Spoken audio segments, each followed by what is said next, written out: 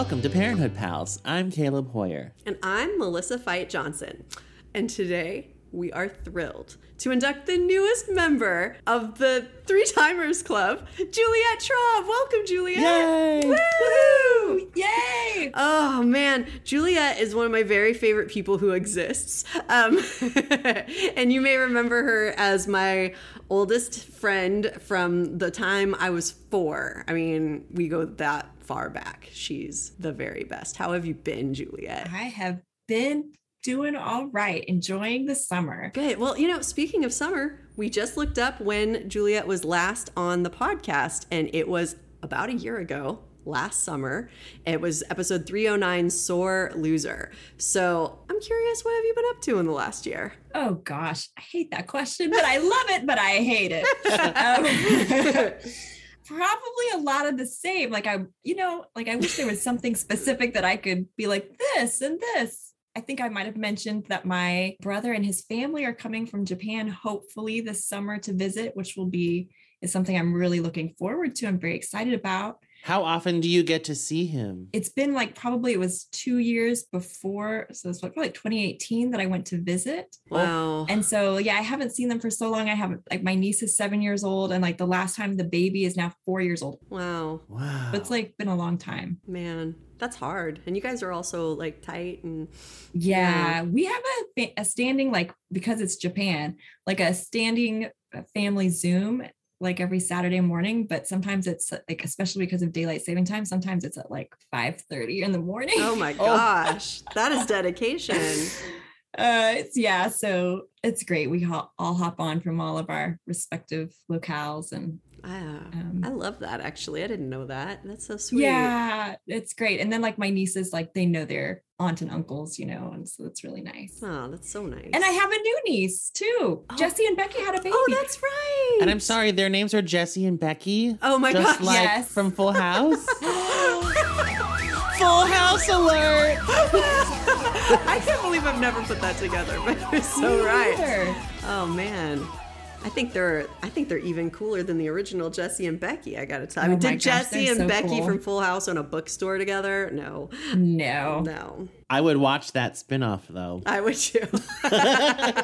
Even with the college scandal, I'd watch it. I'd watch it. Anyway, back to Juliet. Yeah. You and I tried to call each other a while back, and we played phone tag, and then it died a sad death. And you had called and left a message saying you had thoughts on the podcast and parenthood. I totally did. Do you remember any of those thoughts? I always have thoughts on the podcast. I'm listening to you guys. I'm like, oh, and I have these, but what about, Actually, it was some things about Hank, but things about Hank that actually didn't come out until this episode. So this is perfect that we had you on for this one. Then. Now, had you seen it before and you knew that there was some question that he might be on the spectrum? Okay. Yes. Because we found it so hard not to tip our hand. And we even discussed sometimes maybe we should make an exception on our spoilers thing because these are insights we wouldn't have had the first time, but we ultimately decided, no, let's pretend it was really hard because there's all these clues. Yeah, you did it perfectly. Because I was like, guys, but you know. And I was like, don't you guys know? But your reaction was you didn't know. And I was like, oh. Well, and I have to tell you, I keep torturing myself. Have I been way too harsh on him? Because I was rewatching it with that knowledge, but I was like, I am just pretending that I don't have that knowledge because the first time I didn't, and I didn't guess the first time. It wasn't something, and it is, I think, a really interesting debate. Even once you do have the knowledge, to what degree do you hold him accountable for insensitive things he says? I really don't know. I think that's an interesting conversation. And so, anyway, we'll probably have that conversation today. And in fairness, maybe this is a spoiler, but to my recollection, we don't ever actually find out definitively if he is on the spectrum or isn't. I think jump ball is sort of the last note on it. So it's just he might. Jump ball, you say? Yeah, jump ball, I say. Well, that's the title of the episode we're going to talk about today. Would you tell us a little about it? It's Parenthood Season 5, Episode 13, Jump Ball. It was written by Jessica Goldberg. It was directed by Ken Whittingham. It originally aired on January 16th, 2014. And here's the TV Guide synopsis. Camille returns home, but not everyone is happy to see her. I don't think I'd actually read that until right now. Like, who's not happy to see her? That's a vicious way to put that. Anyway. I don't think that's true. Going on. Anyway. Joel puts in long hours at work. Not really. This is a Hank bad confronts recap. problems with Adam. Well, sort of. Not really. And Amber tries to avoid dealing with her issues. That's true. Maybe, or you could argue she's dealing explicitly dealing with them. Yeah. Maybe I need to look for a new home of synopses. Anyway, so let's discuss this jump ball diagnosis. You just sort of sounded like this alleged jump ball, if that is its real term. Allegedly. Dr. Pelican is back. Oh, and I don't have my list of bird synonyms. Can I just say... Dr. Tweety Bird is back. I don't think we've ever talked about how good that actor is before. How do you say his... Tom Amandes? I'm guessing. Sorry, Tom, if I'm wrong. Tom, I'm pretty confident about. Maybe I should be calling him by fictional birds now. So Dr. Toucan Sam. All I know is anyway. that actor is fantastic. I don't know if we've really ever done a shout out to him before, other than the episode we had Wayne on for. And Wayne was like, I thought about auditioning and it didn't work out. And we're glad we have And he Tom. said they were looking for actors who were more like him. Yeah.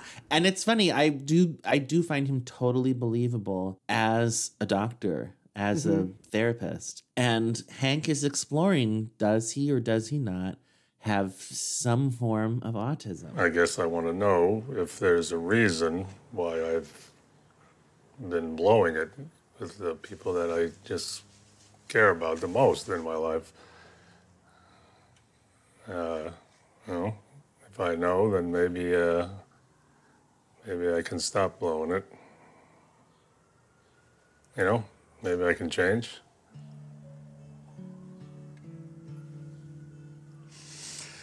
Well, Asperger's is neurological. And sometimes knowing that you have it can not only be a relief, but a path to acquiring tools for healthier social relationships moving forward. What are you saying then? You're saying that I do have it? It's impossible to know in an hour. I'd need to spend more time with you. I'd have you take some tests. Oh, look, I know you got your methods and all, but I'm not going to spend thousands of dollars. Can't you just ballpark it for me? Give me, what's your gut on this? My gut is that it's a jump ball. The spectrum is very wide. I can't tell you that you definitely have Asperger's. I know what jump ball means. Not that Asperger's-y. Yeah, I get it. Can't tell me that I do, and you can't tell me that I don't. I did do a little bit of research, which I almost never do. I know. I just noticed that he said that his score was high. It was 42. And I had no idea what that meant, so I looked it up and... Melissa, I'm so proud. I didn't even think to look it up. And that's exactly the kind of thing I'm so curious to hear what you're about to say. Anyway, go ahead. I'm so glad that you said that. Consider Okay. your red carpet laid. Well, thank you. According to AspergerTestSite.com, 11 to 21 is the average score for most of the population. 22 through 25 indicates that one has a slightly higher than average autistic traits. And 26 through 31 is a borderline score. 86% of people with this score can be correctly classified as having Asperger's syndrome. And then 32 plus is the official criteria for having Asperger's syndrome. So if you go off of that and Dr. Pelican saying that sometimes those tests could be quite accurate, I thought it seems like He's there's firmly in the... Yeah, it wasn't like borderline. So Wow. I thought that anyway, I thought that was interesting because I didn't know what that meant. I have two people in my life who have taken some kind of online autism assessment recently in the last year. And Really? have decided based on that they think that they are on the spectrum. Oh, wow. Did that provide any sort of like I feel like with Hank, he feels maybe not relieved. I don't know what the word is, but like he it's almost a comfort. Like there's an explanation, for yeah. Knowledge is power, so when you can finally understand like, oh, there's a reason why, like I can imagine that is just so comforting, Yeah. Well, what did you two think about Hank not wanting to get to the bottom of this? When he says, I don't want to spend thousands of dollars and things. Because when he said that, I really identified with that. I thought, even if he does have it, he's been living his life okay. Like, yes, there's things that he wonders, is this having an impact on it? But it's not like, I cannot keep living this way. I must know. I don't know. I just, for where Hank is, I sort of felt like, yeah, meeting with someone and just having them tell you, yeah, maybe not. To me, it seems like, yeah, that could be enough. Wow. And maybe he tries, with that understanding, try some new strategies for navigating the challenges in his life and see if that works. And if it doesn't, well, maybe I don't have it. I don't know. It didn't seem to me like, no, come on, Hank, find out for sure. But what did you guys think? I'm different from that. I think I would really want to know if it could even be for sure known, because I think about myself at like the doctor, any doctor. I don't care what the doctor is. I think of a whole list of questions to ask while I'm there. And I just want as much information as possible. And I think I would be willing to spend money and time devoted to it. Just, I'd be so curious. Yeah, that's me. What about you, Juliet? I think I would probably want to know. But if I got a score as high as 42, I might think question answered. Yeah, that's a good point. I thought that Ray Romano was just excellent in that scene. Yeah. And the quality that he brought to it gave me such admiration for Hank, because I thought it's a very vulnerable and thus I would say brave thing to examine yourself that honestly about some of the things that you maybe don't like about yourself, or traits that cause you embarrassment or shame, or like, that takes a lot of courage. And I thought, oh, how I wish Julia would do that. But and then especially in the character of Hank, who I feel like has been presented since he showed up as a very not reflective person. Yeah. I just thought it was a really humanizing side to the character who is often hard to empathize with. Yeah. He has his moments for sure. Wait, his moments where you empathize with him or his moments where you do not? Both. That's true. Both. Yeah. He's very dynamic. I mean, it really is like a lights out performance from Ray Romano. I mean, it's sort of a revelation. I think it's probably one of the most impressive performances on the whole series, I can see why they wanted to keep having him come back. And I really even think that my extreme negative reaction is a testament to his acting, because I never once was like, and Ray Romano isn't even good, why is he here? I mean, I thought he was fantastic and he was really making me struggle. And then in an episode like this, it reminds me that both, I think, with characters, but also with real life people, the quality that I can't seem to get past or forgive is when people don't reflect. I was only really angry at Crosby when he cheated on Jasmine, when he was acting like the whole world had wronged him. Then I'm like, oh, I'm furious at you because you messed up and you won't admit it. Everyone messes up. I think it wasn't just that Hank was gruff. He kind of broke up a relationship, or at least had a part in it, and acted like, I don't care. And there were just things about him that I'm like, but now he's reflecting, right? Now he's like, what if it's me? And so now I'm instantly much more empathetic with him, because I'm like, that's all I ask. I think we should all do that. What if it's me? What can I do to improve? How could I be better? So I don't know. I loved him in this episode. Nice. I was listening to the podcast before this revelation talking about Hank, and you were just like, he's so terrible and he's so selfish, and I was like, yeah. I was like, it's so funny though. We give him no grace because we don't know that he's on the spectrum, or that, he's possibly on the spectrum. And then I was like, he's acting exactly the way Max would act. It's all about whatever he wants. He's got tunnel vision, That fascinates me to no end, because it also makes me think, does that mean that we should give people more grace just in general, because we never know what's going on with them? Or does it mean that sometimes we almost give Max too much grace and we don't hold him to high enough maybe standards? Or is it somewhere in the middle, right? Like, you know, like, do you know what I mean? Because that's a good point, because if you expect too little of Max, is it an invitation for him to live down to those expectations, which is not going to benefit him or anyone else? Yeah. I've always found Max kind of the hardest pill to swallow on this show. You know, even knowing also because I'm like, hold this kid accountable, like teach him something. Like, you don't have to change the whole world to fit Max. Like, Max has to be able to adapt somewhat to the world, you know? Yeah. And also having a son that's on the spectrum, I know that each person can look entirely different, but like my son is so sweet and thoughtful, and like, I'm like, I think you could do better, Max. Like, yeah. Well, I think that's so interesting. Well, and you know, something this is making me think of is, even though anyone who's heard this podcast knows that I've been really hard on Hank, I kind of stand by the reasons I've been hard on Hank, because when Crosby was hard on Hank in this episode, I really winced and I thought, oh, Crosby, that's terrible. Like, because he was like, he's weird and he doesn't make eye contact. You know, I felt like the things he was saying, I was like, you're just sounding really judgmental and kind of cruel. Even if you don't know, you're just talking about him not being very suave or something. I feel like my nitpicks were that he was like really mean, you know, and I'm like, I don't think anyone should be really mean, even though having this context really helps explain why. And I'm so glad he's examining it. I mean, even when he was reading the book and he, like, a couple episodes ago goes and talks to Sarah and he's like kind of having this revelation and he says, you know, I always thought my wife was just a bitch, but you know, maybe it was me. And I even thought,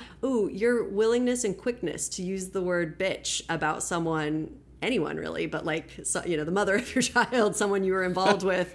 I mean, I just thought, yeah, there are reasons why I sort of went, you know, like I don't love that quality. Like, I can't imagine Mark, either my husband, but I actually meant Jason Ritter, you know, saying, I thought, you know, like he and Sarah broke up and it was terrible and it was Sarah's fault mostly. I can't imagine him saying this to the next person.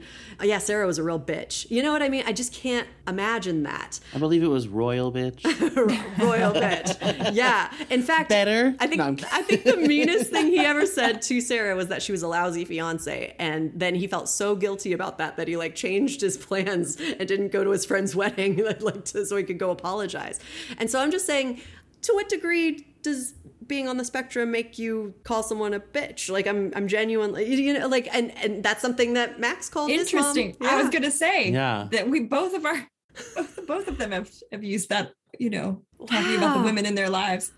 Yeah. Although even then, when Max did it, it seemed, I mean, this is probably because he's a child, even more so than the fact that he's autistic, but it just seemed like he didn't even quite know what the word meant. It was just like, well, here's a mean thing I can call her, and I'm angry right now. Yeah. Whereas Hank said it, I feel like, with a little more presence of mind. Like, yeah. Well, and in that moment, he kind of tossed it off, but that speaks to like, oh, it was right there at your fingertips. Yeah, like a history. Searching for, okay, what's a word to describe my wife? Royal bitch. And in a way, that's fair. It's like, well, there's a lot of baggage there. Yeah. And animosity. And maybe this is unfair. Maybe a lot of people are listening and thinking, well, I call people that, but I don't like it. You know, I don't know. I think that there are certain terms that are really unfair. And anyway, I think it's interesting. It makes me think, well, I don't think I would dismiss Hank for the reasons that Crosby did. I thought those were but maybe I just thought that because I knew, you know, and I was like seeing that scene through Adam's eyes, where Adam was like, Crosby may as well have been describing Max, right? You know? Right. Yeah. Let's talk about that scene, because I thought the exact same thing and was really fascinated by it. You invited Hank. Yes. Sarah's ex-boyfriend, Hank. Hank. Yeah. What? We're always looking for guys to invite to the poker game. Yeah, normal guys. What is that supposed to mean? Look, I like Hank. Don't paint me out to be a bad guy for stating the obvious. Which is what? That he is a little weird. He doesn't make eye contact. He mumbles. He is not a good conversationalist. Minimally, we can Well, not everybody is a master of social interaction, Crosby. Okay, well, I'm not asking that he be a master of social interaction. I'm just saying he could be not a freak, and we could maybe all have some beers Crosby, and some cigars. I invited him. and You joke invite about guys sex. all the time. Yes, I invite guys who get it. He gets it. He plays poker. He's coming. That's it. Deal with it. Well, hey, what are you so revved up about? He has been a godsend for Max, and I think that you could be a little nicer about including somebody who might be slightly different. That's all. That's my problem. I feel like the show is exploring this exact issue. How do characters, namely Adam, re-examine Hank and the way that he interacts with people once they have even just the possibility of this information available to them? And I thought this was a really interesting way of exploring Adam projecting Max's future onto Hank. Yeah. And it was also an interesting flaw to show in Crosby's character, because I thought it felt actually very natural that Crosby would say these things about Hank. But of course, Crosby would never say these things about Max. Right. But we know that Adam is now equating those two characters in a way that wouldn't occur to Crosby. So Crosby's not thinking that that could be hurtful to Adam. And a little mindfulness would have helped him a lot. I was a little taken aback by him using the word freak. I was like, what? That was hardcore. I was like, yeah. I don't like, I thought it was a little, I was just kind of like, huh, like he may not be like your best bud or your, like your other friends, but like, I didn't understand like, what's the big deal of inviting him to poker night? But then I did watch poker night and he did sort of shut it down. So then you're I was like, was this what you were worried about, Crosby? Oh, okay. But how could you possibly foresee something like that happening? And also Joel was, equally responsible for that. True. And no one called Joel a freak. I think Joel was just like, oh, good. Here's my out. I'm done. Yeah. Joel was glad that Hank was at poker night. No, but that's a good point. Like, and even if Crosby could have foreseen it happening, it would have been interesting if he'd used more neutral language. I'm not even saying he should have. I'm just saying it would have been a very different conversation where maybe Adam would have been like, oh man, he makes a point, instead of being offended, because that's what happens when you use offensive language. People get offended, right? So if rightfully so, if Crosby had said something like, well, I'm just picturing a scenario where he wants it done a certain way. It can be pretty rigid, and we like to just sort of go with the flow and do whatever we want. I'm just wondering if his style vibes with our style. I feel like if he'd said that instead of he's not normal, he's a freak, I think Adam still would have been like, no, we should include him, because he still would have been thinking of Max. But I think maybe then Adam would be thinking ahead to how do we make sure that Max vibes with other people? Because, just last time was it that, he and Micah, they stopped being friends because he was so harsh with Micah. So I think that would have been fresh in Adam's head. And he would have been like, okay, how do we help Max so that people don't have this reaction someday to him as an adult, the way that Crosby's having to Hank. But since Crosby was so over the top, instead you're just like, God, you're a jerk, which he is. Yeah. If it had been more nuanced, Adam could have been torn about, am I angry at him because he really said something offensive? Or am I angry with him because I'm reading into what he's saying with my own perspective, which is the father of a child I'm worried is going to be held at a distance from these kinds of relationships because he's not as suave. Oh. And after the game, I think Adam probably wouldn't say that he enjoyed Hank's company. Right. So in a little way, I think he was confronted there by, as much as I may want this for Max, it's not going to be easy. Right. Even if he does have a chance at a pretty full life that Hank does seem to have. A couple years ago, I remember I taught this essay called A Plague of Ticks by David Sedaris. And it was about David Sedaris having OCD and Tourette's as a kid. And it's a brilliant essay. It's both really funny, and I think it's actually supposed to be funny, but it's one of those things where you're like, am I supposed to laugh at this? It's kind of uncomfortable. And it's also really deep and insightful. Anyway, I remember the class came back after having read it, and this student who I really, really like, he was very popular and very I think a lot of things came easily for him, well-liked, suave, because apparently I'm using that word. And I was a little taken aback because his reaction was, he was like, what's wrong with this guy? I mean, he's just not normal.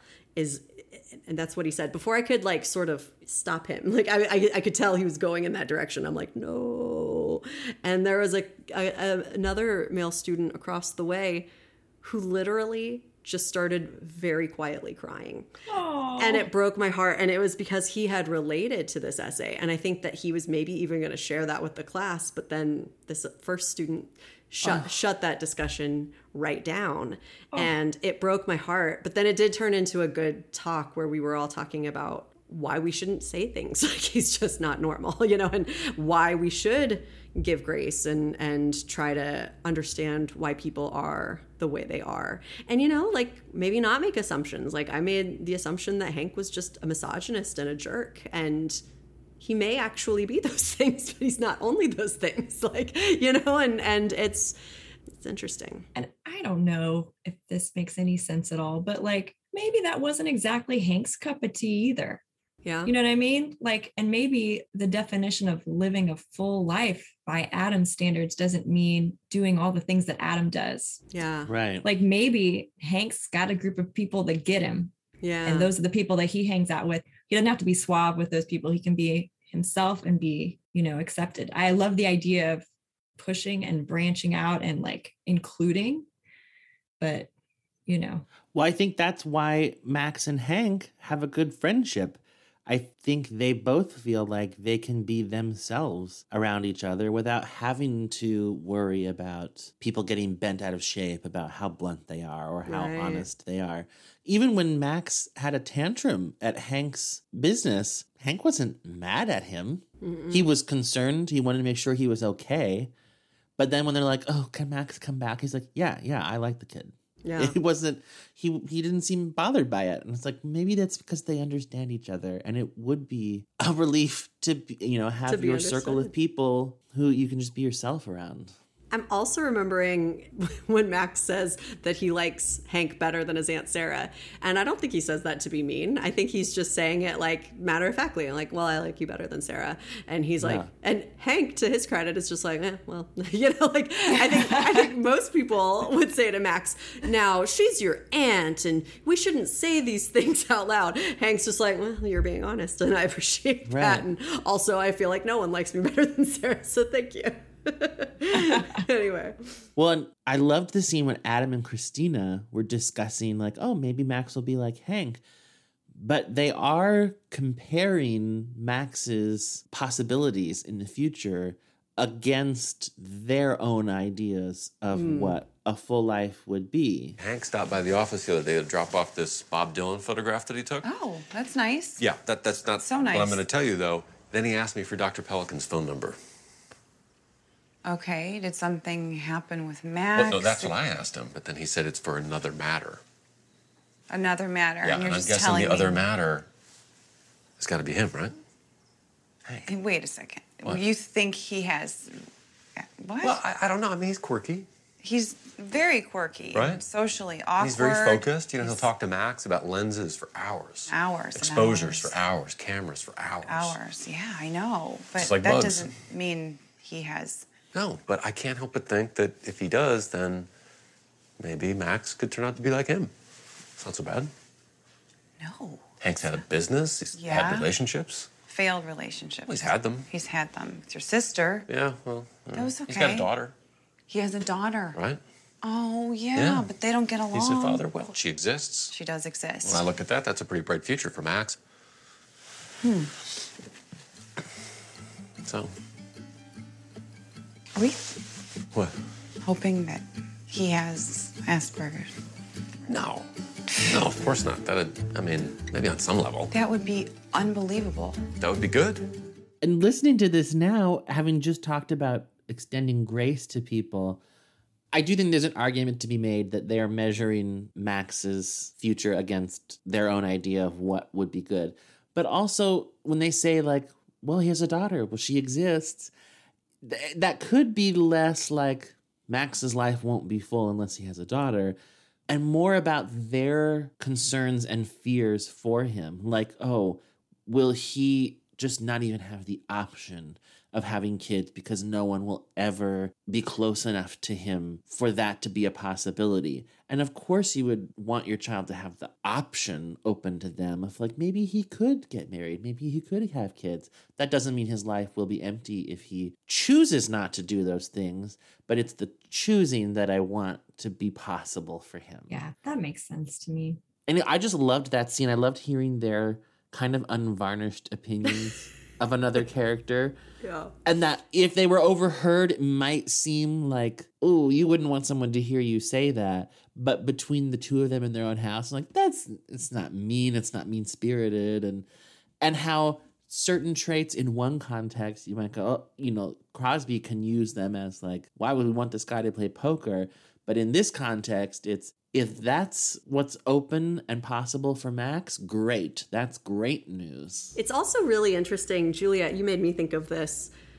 They are measuring their ideas of happiness in such a, like, I don't even know what the word is. I want to say, like, typical, quote unquote, normal way, right? And it's because they've found success that way. They have the kind of family that probably most people hope to have, but it's very straight and middle class and suburban, and the woman was stayed home for most of it, and it just makes me think, like, I think Hank has a far better life than they are making it sound, but perhaps from their their perspective, we can only see things sometimes through our own limited perspective. It doesn't seem as great as theirs, so it's like, oh, it's good. It's not ideal, it's not what maybe Hattie will have, but she exists, and so I mean, I think it's pretty condescending, but I also think it's very human. And you're right, Caleb, that they are just together. I mean, we probably do this all the time with the people we trust most. We say things that we'd be mortified if someone heard us say. So it reminded me of some review of the show where they were talking specifically about family, and they said one of the things that family members do most often is talk about other family members with each other. Yeah. And this made me think of that, because I thought it is true. And in some ways, I think it doesn't happen very often on this show. You don't have two characters saying what they think about another character. But this was an example of, oh, what do you guys think about Hank? And it's a mixture of, well, we really like him, and, if our son's life is like his, then that will be great. And also, he's really quirky and socially awkward, and all of his relationships have failed, and he doesn't get along with his dog. It's all of that at once. Yeah.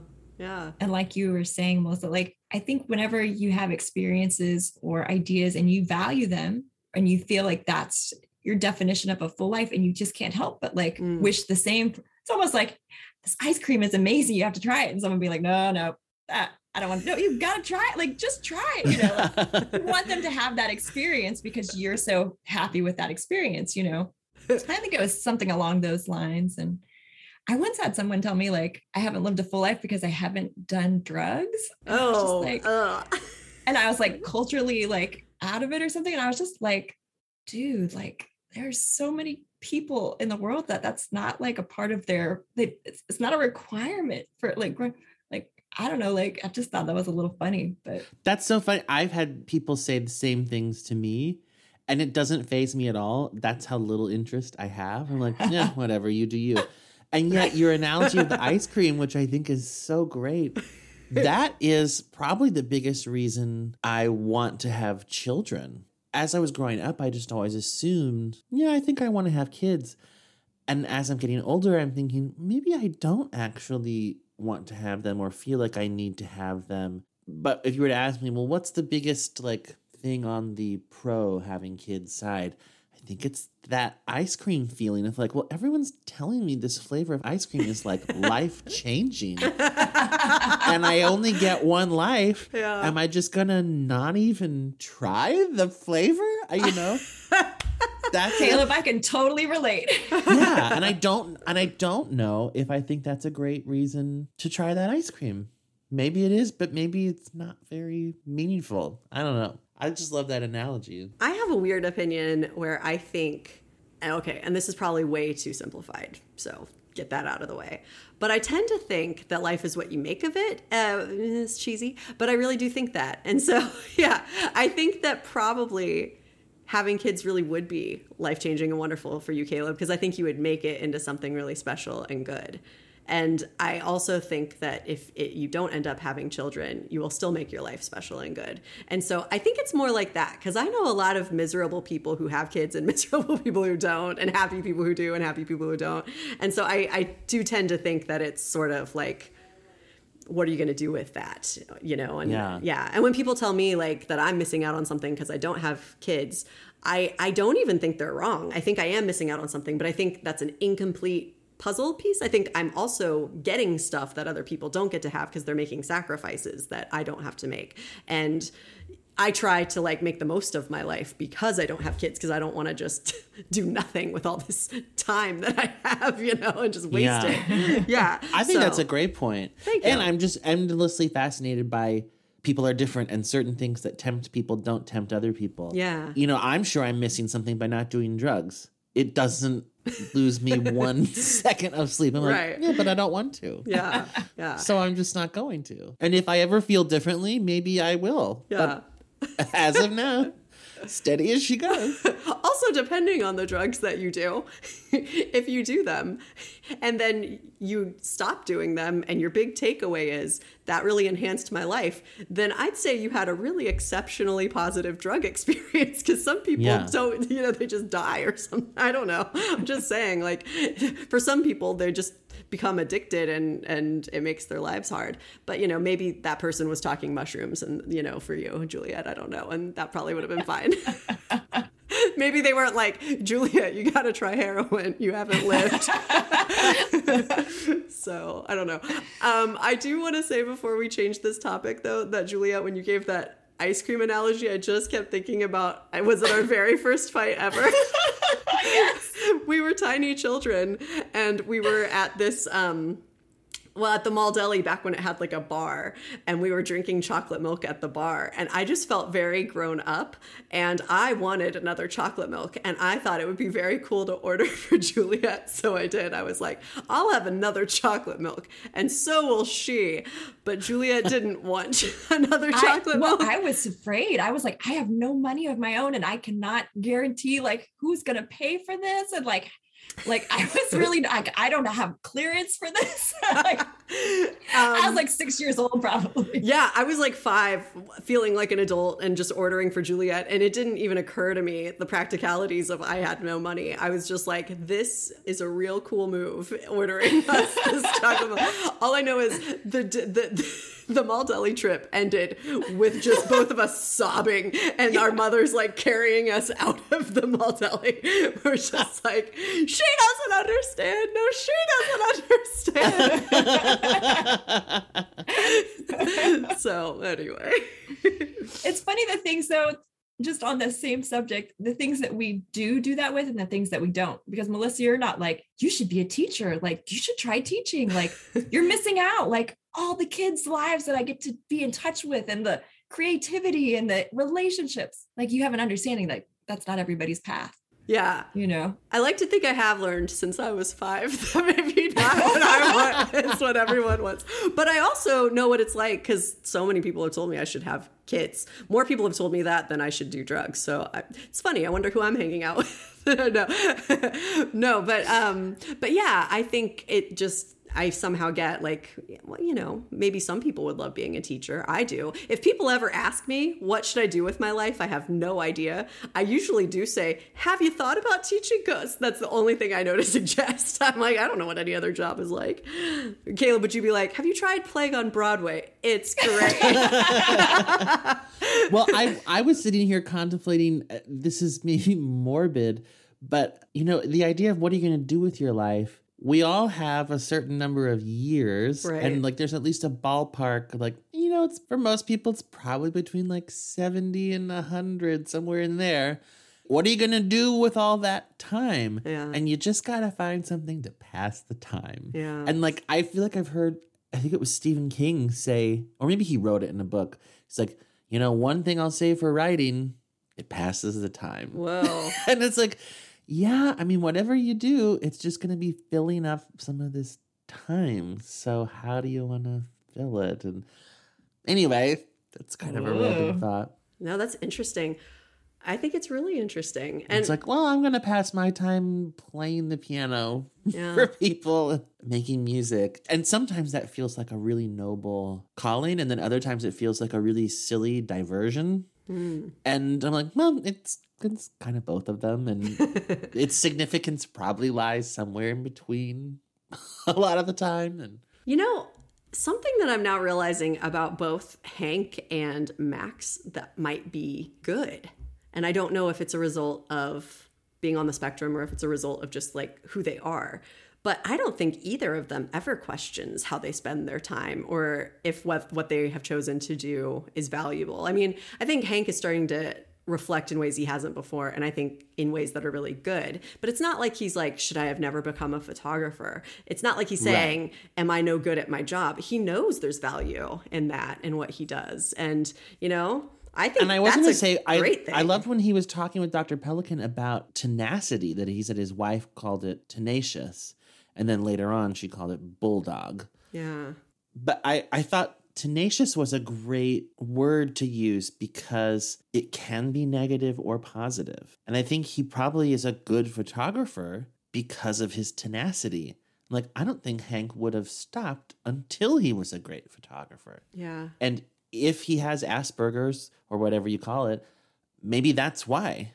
I mean, Max knew every single fact there was to know about bugs. Mm-hmm. That's because he was tenacious. Yeah. And so that's great. But also, if he can't drop an issue when it needs to be dropped because he's too tenacious, well, that's going to interfere. And that felt very balanced. And like, yeah, that could end a marriage and it could also build a successful career. Wow. Wow. Or lose you some jobs, and Sarah gets it. Yeah. Because she, Is that the word tenacious that Hattie told Max he was, and then he uses it in his speech to win? Also, I'm very tenacious. It means being very persistent. Wow. Look at that. There you go. Now, if this weren't a scripted television show, that would be a hell of a coincidence. But still, it's kind of interesting. And I had not made that connection until we were talking. So it's interesting. Yeah. Juliet, please feel free not to answer this if it's too personal, but the people in your life who recently took that test, would you describe either or both of them as tenacious? And if so, do either of their names start with a D? Because that seems like Tenacious D. an opportunity just presenting itself for a new nickname. Neither of them starts with D. And like, I would say they might be tenacious with specific things that they're very interested in. You know what I mean? Like that they're I feel like that might be a trait that's common among people on the spectrum, is like they will, if they have, like my son is so into electricity and he wants to be an electrician. Oh, cool. Like he collects outlets, like he used to collect outlets like people would collect baseball cards. Wow. Do you know what I mean? Like, and he wanted to learn everything he could about it, So in that manner, I think one of the people is very tenacious, and I'm not sure about the other one because I just don't know them as well. Yeah. Cool. I think that's a great quality. In fact, some people feel the opposite of that, right? Like sort of listless, or like they wish they could be motivated more. And so, I mean, it's making me think all the way back to when Wayne was on in the Qualities and Difficulties episode about how Adam couldn't see anything positive about this, at the time. And he thought that telling Max that there were qualities and difficulties was like a lie. It was like sugarcoating. But I think, no, it's true. It's absolutely true. Yeah. I think it's also just true because they're people. Right. People have qualities. We all have qualities and difficulties. That's very true.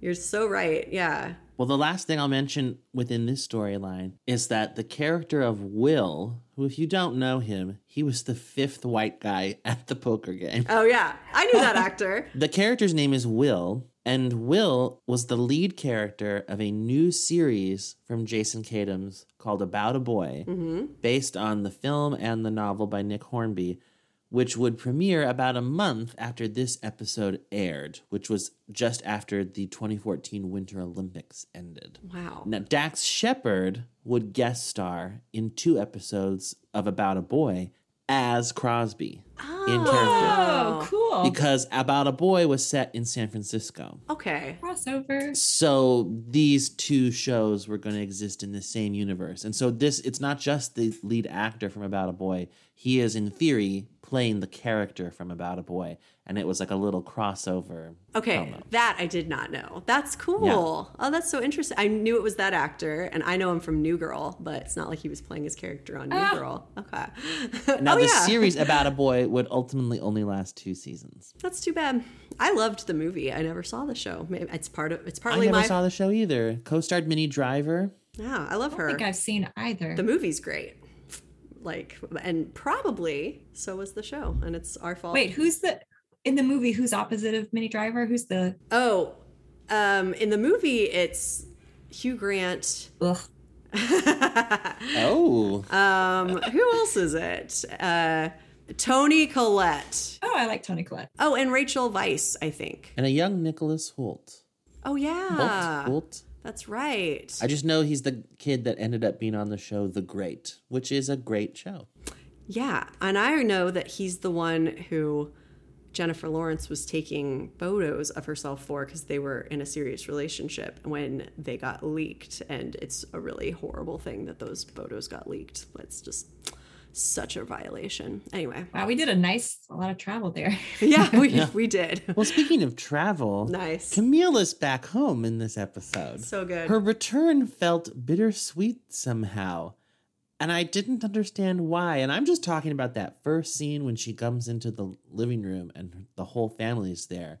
She seemed a little like, welcome everyone. Like, what was that about? Was it just like after you've traveled from Italy to the west coast of North America, maybe you don't want 20 people in your living room? Oh. Or was it something deeper or more existential?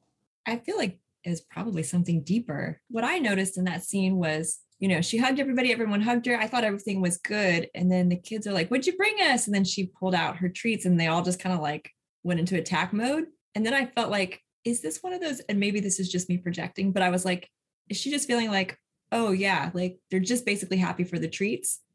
Where's her like connection for her? Like, where's the, I think they were happy that she was back, but I just kind of got that feeling like, are they happy that she's back because she's her? Or are they happy that she's back for what she does for them? Yeah. Which is sort of, I think, encapsulates everything that she feels about, like, did Zeke really miss her, or did he miss having his laundry done and his meals cooked? Dinner cooked. Yeah. Like, I even noticed, it was sweet that he said, well, I'm taking you out to dinner, Millie.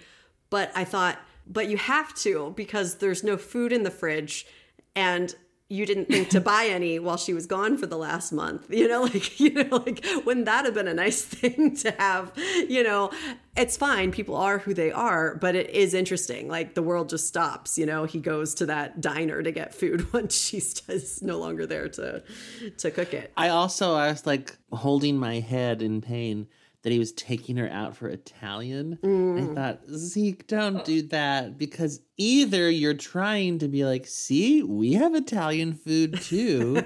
Or even if he wasn't thinking that, even if it was like in celebration of her return, we're going to go out for Italian, it's not going to be as good as what she had in Italy. I don't know. I just like, there's no way in which this is the best restaurant to go to, unless maybe they had a connection with it before. Like, maybe that's where they go on every big anniversary or something. So it has seen it, but they didn't tell us that.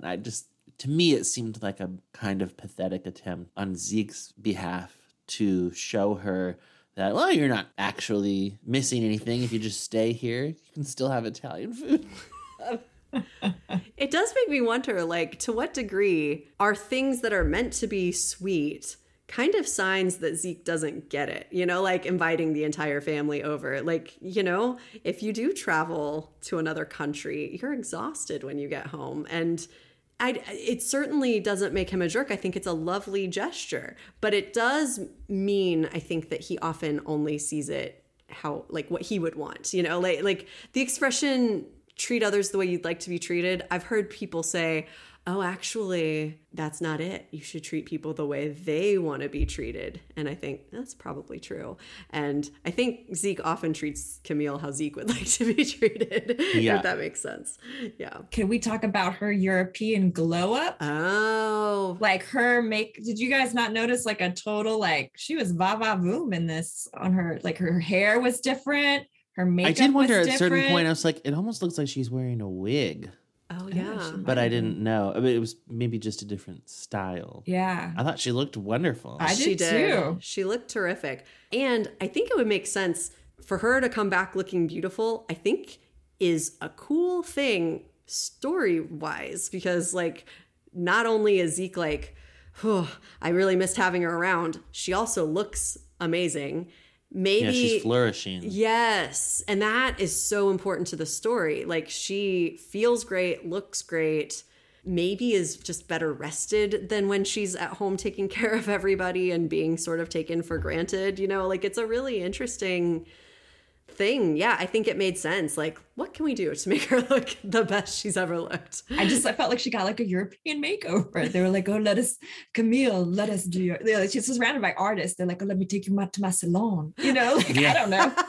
I love that. Yeah. And was it this episode or was it one of the like Skype calls she had with Zeke where she had sunglasses on? Yeah. That she had never worn before. And it's like, that looked very European too. Yes. Well, it was interesting how she kept just using like Italian words. Like, you know, I'm like, she is in some kind of world, you know, like this trip was life-changing for her. Like for some people, it would just be a trip. And for her, it was much more than that. Which I believe. Me too. And it's something, the beginning of their scene at the restaurant when she says, I was standing at the Palazzo de Comunale and whatever. And it's like, oh my gosh, this laying on really thick.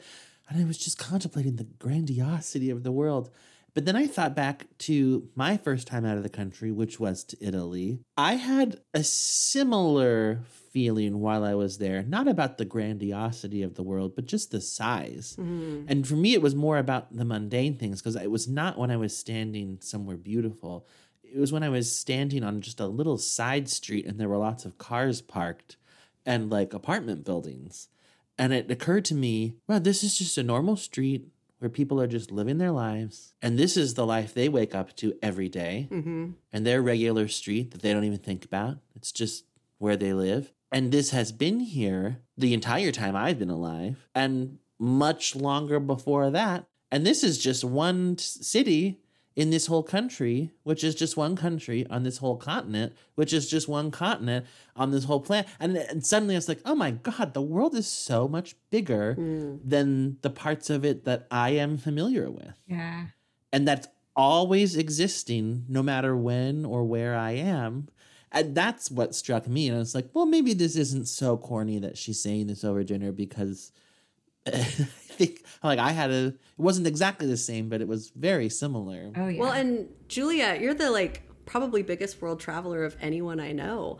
Have you ever had a feeling like that? Or do you remember, I mean, you weren't born in the US, right? You were so right. You can't, yeah, like, I mean, you were a baby when you lived here, but like, I'm just saying your first time out of the country, you don't even remember. That's true. Yeah. Yeah. Like there's so many trips like that I've been on. It's just like, wow. I'm always actually really grateful for it. I'm like, oh, I'm so glad I'm glad for the similarities, but I'm also glad that there's differences like in cultures and things. Like, I'm just like, oh, it's so refreshing to be like surrounded by like something entirely different, you know? Yeah. So, well, and you've like lived in other countries. Like, I mean, you don't have to talk about that if you don't want to, but I mean, I think it's fascinating. Like, you've lived in Zimbabwe and Tanzania. That's amazing. Yeah, those are the ones I could say I've lived in for any amount of time. I just think that's amazing. Yeah. And just... It is amazing. You're the amazing. world is an amazing place. The grandiosity of the world. I mean, I get it. It is an amazing place. And if you're out of the country for the first time, like you like your mind kind of is like, whoa, it's blown, you know, like. Yeah. Yeah. Well, let's discuss the rest of that scene at the restaurant. And that's the other thing about going away. You realize that life just goes on without you. You're not really needed. Oh, come on. Honey, you are so needed. Well, no, I don't mean it in a bad way. It's liberating. It means I can go away again. Again? You're going away again? Well, the class is taking a trip to France in 3 months in April. 3 months? I know this is a big change for us. And I understand why you don't want to sell the house. I really do. But I'm not ready to give up my dream. I'm just not. Because it's my dream. And I thought about it a lot when I was away, and I figured out that if I work at the studio part-time, I could probably make about $300 a week, which means at the end of 3 months, I would have enough to cover most of the cost of the trip. Well, that is... Okay, well, you got it all figured out, and that's good. Yeah. Something that struck me in their scene that hadn't before is that I feel like Zeke must be wondering what Camille gets from being with him. What does he give her? You know, it's very obvious what he gets from her. Yeah. And we joke about the like, well, she cooks him dinner and she does his laundry. And I know that none of us think that's all he gets from her. I know he genuinely loves her and he gets emotional support from her as well. But the other things are not insignificant. But what does she get from him? And I think he must be wondering that as well. It reminded me of a song from the musical Funny Girl called Who Are You Now? And the first line of that song is, who are you now, now that you're mine? Are you something more than you were before? And the last line is, are you someone better for my love? And it would be a horrible feeling, I think, to think, I'm getting so much out of this marriage and you're not. I'm not enough. You have to go travel and I just sit back here and miss you. Well, there was a podcast episode that I listened to recently, your podcast, where someone said, in every relationship, there's a gardener and a flower. Yeah. Oh, yeah. I think Zeke has always been the flower, right? Maybe in this, and then Camille has been the gardener. And I think she has defined a lot of her life by being needed. She says, I'm not needed, and now it's not being defined as much by need as by her wants. You're so right. Now it's Zeke's turn to support her, and that's what he could be giving her. Yeah. And I think he's trying, he's like, oh, you've got it all figured out. I don't think that's his genuine sentiment. I think he's like, oh my God, she's leaving again. And I do kind of find it a little bit I understood the first time her just kind of being like, yep, this is what I'm doing. But to so quickly again, it's almost, to me at least, a little bit like she's acting like she's not in a relationship where there's a conversation about this at all. Because I think she's learned that's a dead end. Yeah. Maybe so. Maybe when she presents it that way, then it's a no-go. But yeah, I was a little bit taken aback by that. And I think he was definitely not happy about it, but he was trying to be supportive. But did he think that she was going to go on one trip and then that itch would be scratched forever? To me, that seems naive, although I believe of all the characters on the show. It's he might have thought that, but that's, in my opinion, a very naive belief. And this Italian dinner is not making up for. Yeah. But that's why I was so when she went originally without him, I thought, well, this is because they had an argument. And it's, if I can't go with your blessing, if I can't sell the house, if we can't have this new chapter, then I'll go my way, you go yours, but we'll stay together. But now what struck me in this scene was the cost emotionally to Zeke of that, of just feeling irrelevant. We are married, but like you said, it's are we even in a relationship? Do you need me for anything?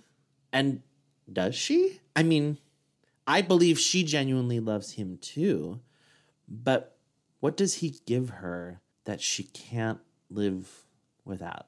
I think this is so compelling. And I think the reason is, I don't know what made me do this. I almost never do this, but I was looking stuff up about this episode, and I was surprised to see that on message boards in 2014 when it aired, people were really furious at Camille. They thought she was being really selfish. They were whoa. They were you're acting like you're not married. And I actually see that because this is not how I would broach it in my own relationship. I would not be like, see ya, oh, I'm back, but see ya again. But I just keep thinking, but they don't have a normal relationship. I think that it's been like this, but in reverse, their entire relationship. And in fact, what Zeke wanted in the past wasn't necessarily travel, but like to be with someone else. I mean, we haven't talked about that in a long time, and maybe it's not really relevant to bring up here, but these things don't always just die, you know, they don't always just get settled. Like, did we, you know, when Zeke just played that song on his ukulele and then they didn't get divorced, you know, I know they went to counseling and everything. And I know he learned to say, I hear you when I see you. But then he kind of stopped, right? Because she was saying, I want to sell the house. And he refused to even engage in a conversation. And then when he did go look at a house, it was very lackluster. He didn't really mean it.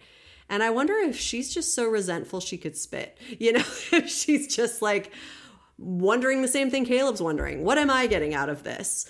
I know what I used to get out of it, but I'm feeling stuck. And I told my partner what I wanted and he wouldn't even listen. I can just get what I want. And I wonder if it's like, I see that it's definitely scaring Zeke. I wonder if it almost scares her a little too.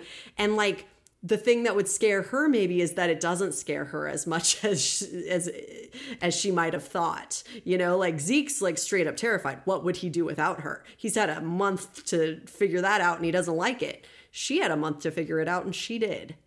She wants more of it when she gets home. And so tricky. And what I find so interesting about her attitude is I don't get the sense that she's doing this out of spite at all. It's just sort of the arrangement that she has discovered actually works for her. Like, you know, if you'll just stay here and let me go off and do my thing and we'll still be married and that works for us, then fine. That's what I'll do. Yeah. I think what would be interesting then is what would she do if she met someone and fell in love with them? Like, gosh, that didn't even occur to me. Like I said, I think she loves Zeke. Certainly they have so much history and have built a life together. But at this point, he is a little bit of an obstacle to be managed. I kept thinking the word roadblock to her happiness. That's, yeah. Wow. And what she's figured out is, I can just sort of set the roadblock to the side and go around it. But I don't know. Then what happens when she's off in France or something and meets a guy who thinks she's great and wants to contribute to her happiness, not just stay out of the way. Be willing to stay out of the way, you know, then I think it would be a real problem. And I don't know if Zeke is thinking that far ahead, but it is the flaw of this arrangement is that each partner is not feeling fully valued. I'm rambling now, but no. I don't blame her for it because I don't think this is how she wants things to be going. I think it's just how it's the solution she's arrived at. Yeah. Well, this is the way she's able to go on the trip. Yeah. You stay home and you're not mad? Okay, fine. I'm not mad.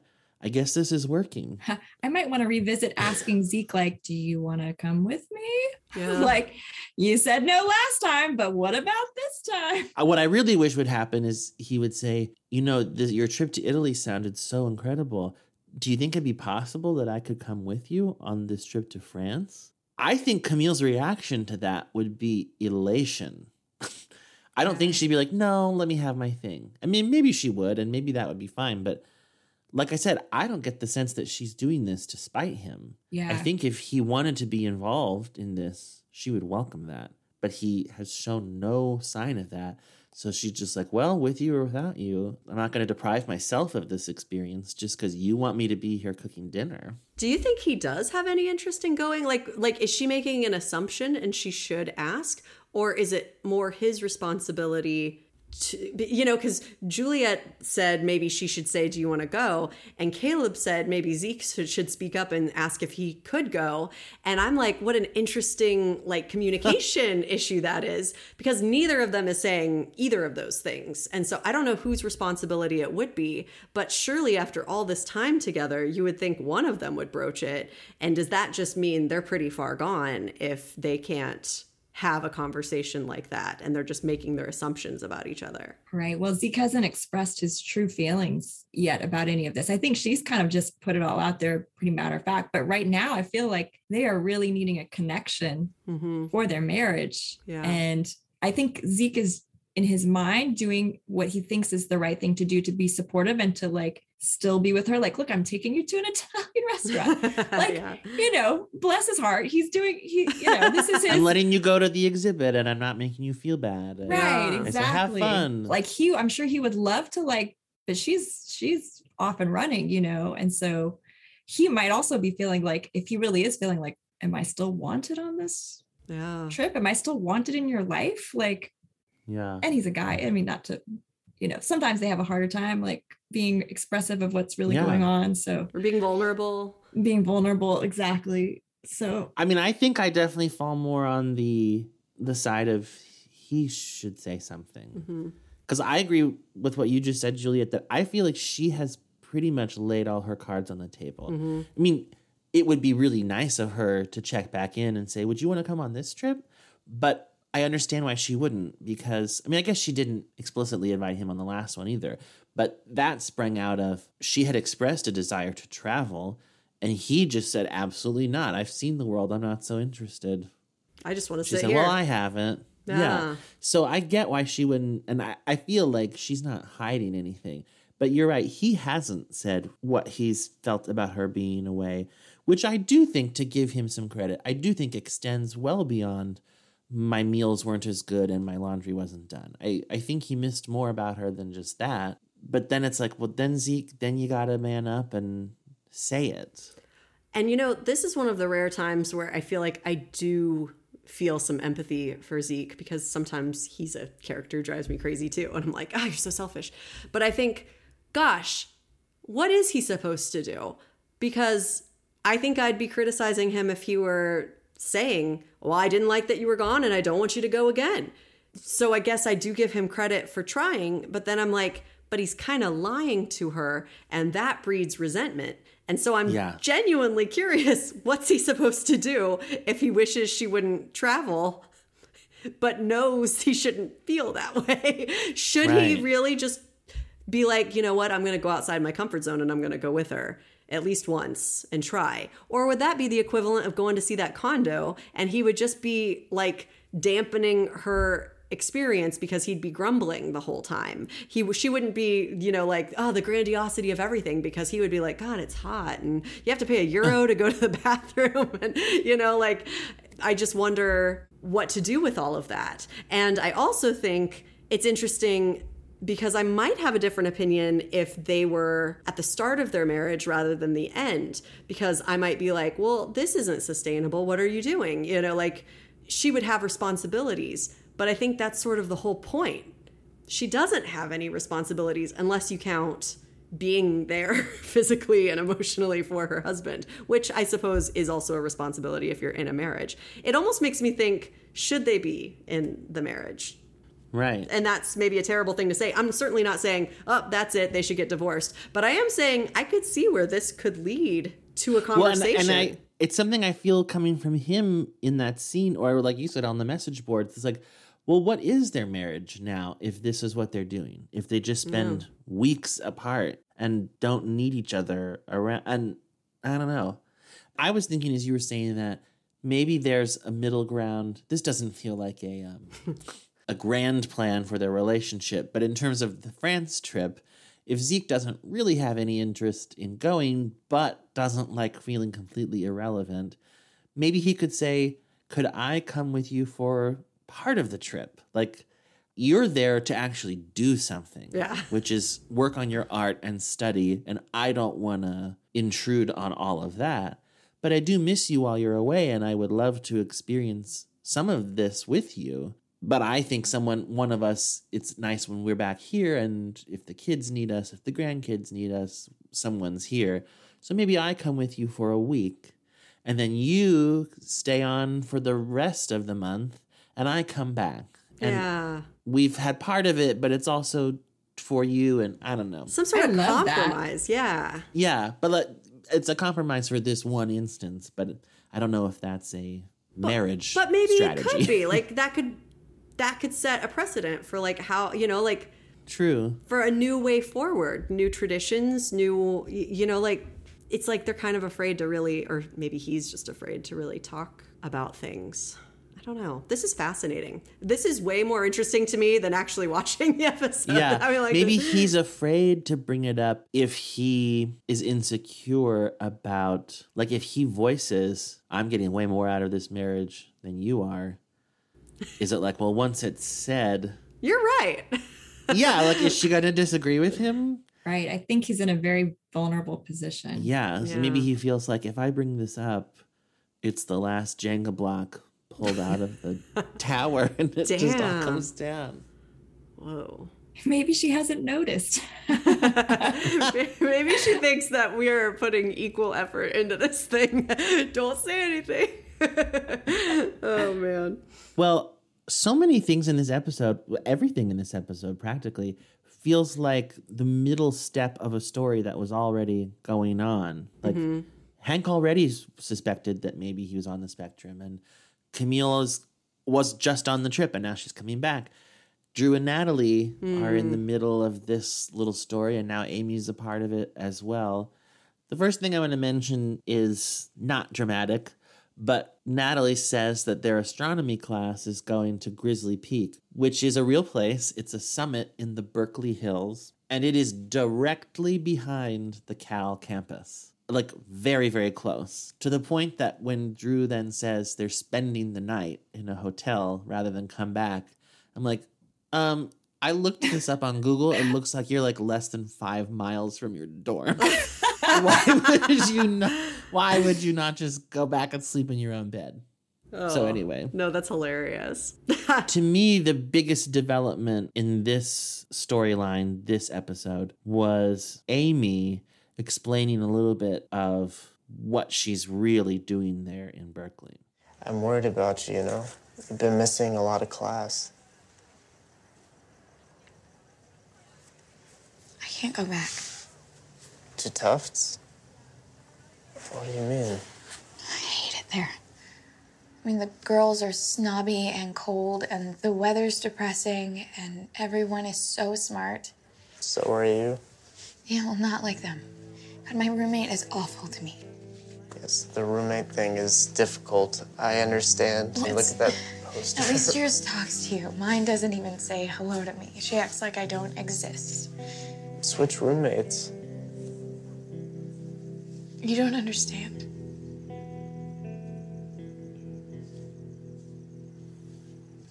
What?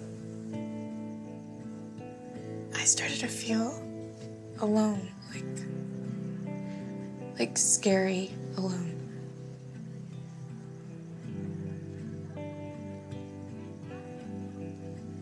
So you're not gonna go back?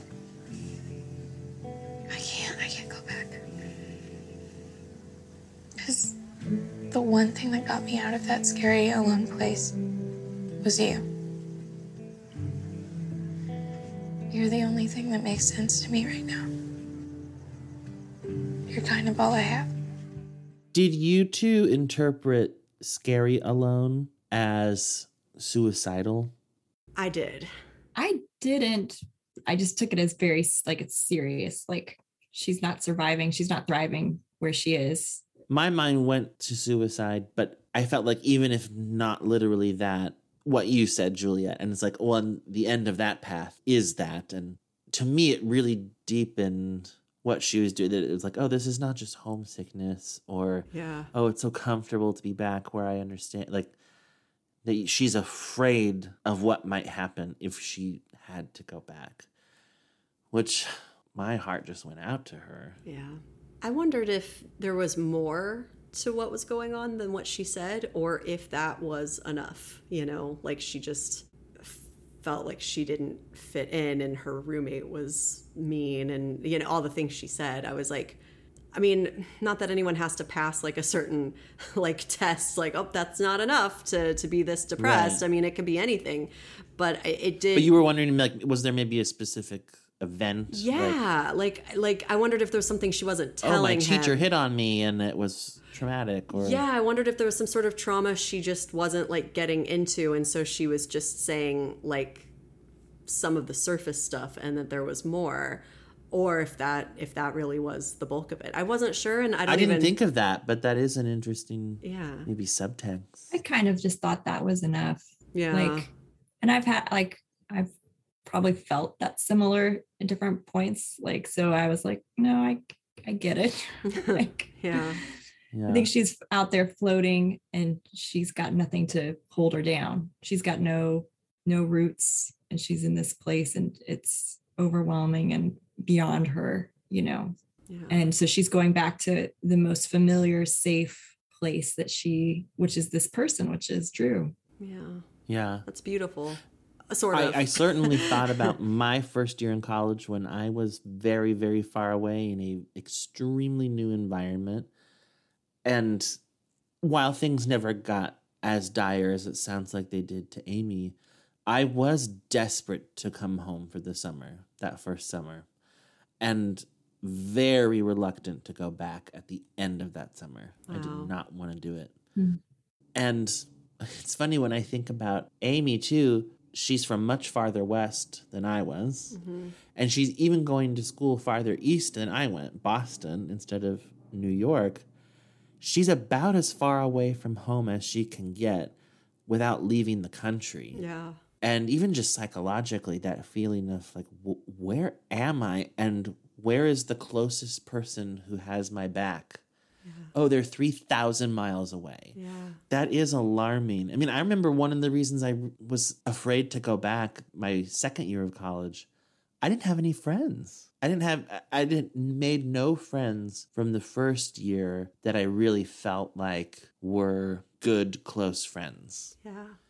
And I was like, well, I'm just going to go back to being alone for a whole second year. And the first year, I feel like I kind of got through on shock almost. Like, wow. Okay, this is all very new and very overwhelming. Just do what you're supposed to do, go to class, do your work. And that worked. I mean, I was successful. I excelled in classes and things, but it didn't feel like I was building a new home for myself. The second year of school is when I feel like that did really begin, thankfully. Yeah. But yeah, if you didn't feel like that was possible, it would be very frightening. And I imagine a lot of first year college students experience stuff like that. And maybe even ones who don't go all that far away. It's just a big change. Yeah, that's true. I'm thinking of two different things that are totally opposite from each other. So the first thing I'll say is about the two of you, which I'm realizing I'm the only one of the three of us who has never like moved far away. I moved here to Lawrence, but like Jay's here. So Caleb's sister, I had a friend here right away and I knew that. And it was a factor in being like, will I be okay if I move? And it's only 2 hours away from my hometown, Caleb. And you've always loved Lawrence. I've always loved Lawrence. Yeah. And I'm very happy here. And I never wonder really like, oh, should I have done drugs? but there are times I'm like, oh, did I miss out by not like living all over the place? Like Juliet, when you moved to Tennessee, although you did move with your family, so that you did know people, but still you didn't like have friends there, like outside your house. You were probably hoping for a bigger support system than just your, immediate family. Well, what about when you moved to other countries? Oh, yeah. After having moved to New York for college, I often think if I were to make a change that big again, I think I would need to move to another country where English was not the predominant language. Oh, wow. To feel as the same. Oh, I see. Out of place as I did. Yeah. But it seems like you did do that. I did do that. And I'm going to just be honest. I'm actually terrible at moving to new places where I don't know anybody, or even if I do know a couple people, kind of. Like Zimbabwe worked out really well and was just one of the most amazing life-changing experiences for me. Tanzania was actually a lot harder for me, even though I also made friends there. Like I still had like some of those same struggles probably of just like, and after a year of being there, they wanted me to stay on for another year. And I was just like, no, I'm good. Yeah. Yeah. I was really homesick and I find it, and I moved to North Carolina. I was about to say not that different from Nashville, like geographically and like people wise. And I had friends there and I made friends there and I love those friends, but I felt again, like without roots and I didn't know how to build those roots. And so after 2.5 years, I was like, I had an opportunity to come back to Nashville, and I was so happy to. And really, like, the roots I had in Nashville were like, I had people that I knew here, but mostly like, and my dad was back here, and I just felt so much more at home coming back to Nashville. I was like, oh, great. Like, I was so happy. Oh. And I almost moved to New York actually too. But I realized, nope. Like, I was just like, Juliet, you can't move to North Carolina and then think you can move to New York. And I mean, I love this city. I love like visiting, and I'm fascinated with it, but nope. I don't know how you do it, Caleb. I mean, it's your home now, but. Although you saying that, it also makes me think about, I got the sense from Amy in this episode that she was feeling a lot of shame or like a failure for not making this work. And I think a lot of it does depend on the place. Like, you moved to North Carolina, and while logistically it may have seemed like it should have been easier to adjust or put down roots there, for whatever reason, it wasn't. That's not a failing on your part, and it's not to say that if you moved somewhere else besides Nashville, that might not just work out for whatever reason. And like I would want to say to Amy, maybe all this is that you've determined that Tufts or Boston or something, that's just not where you're meant to go. That doesn't mean necessarily that Berkeley is the only place you can be successful at this.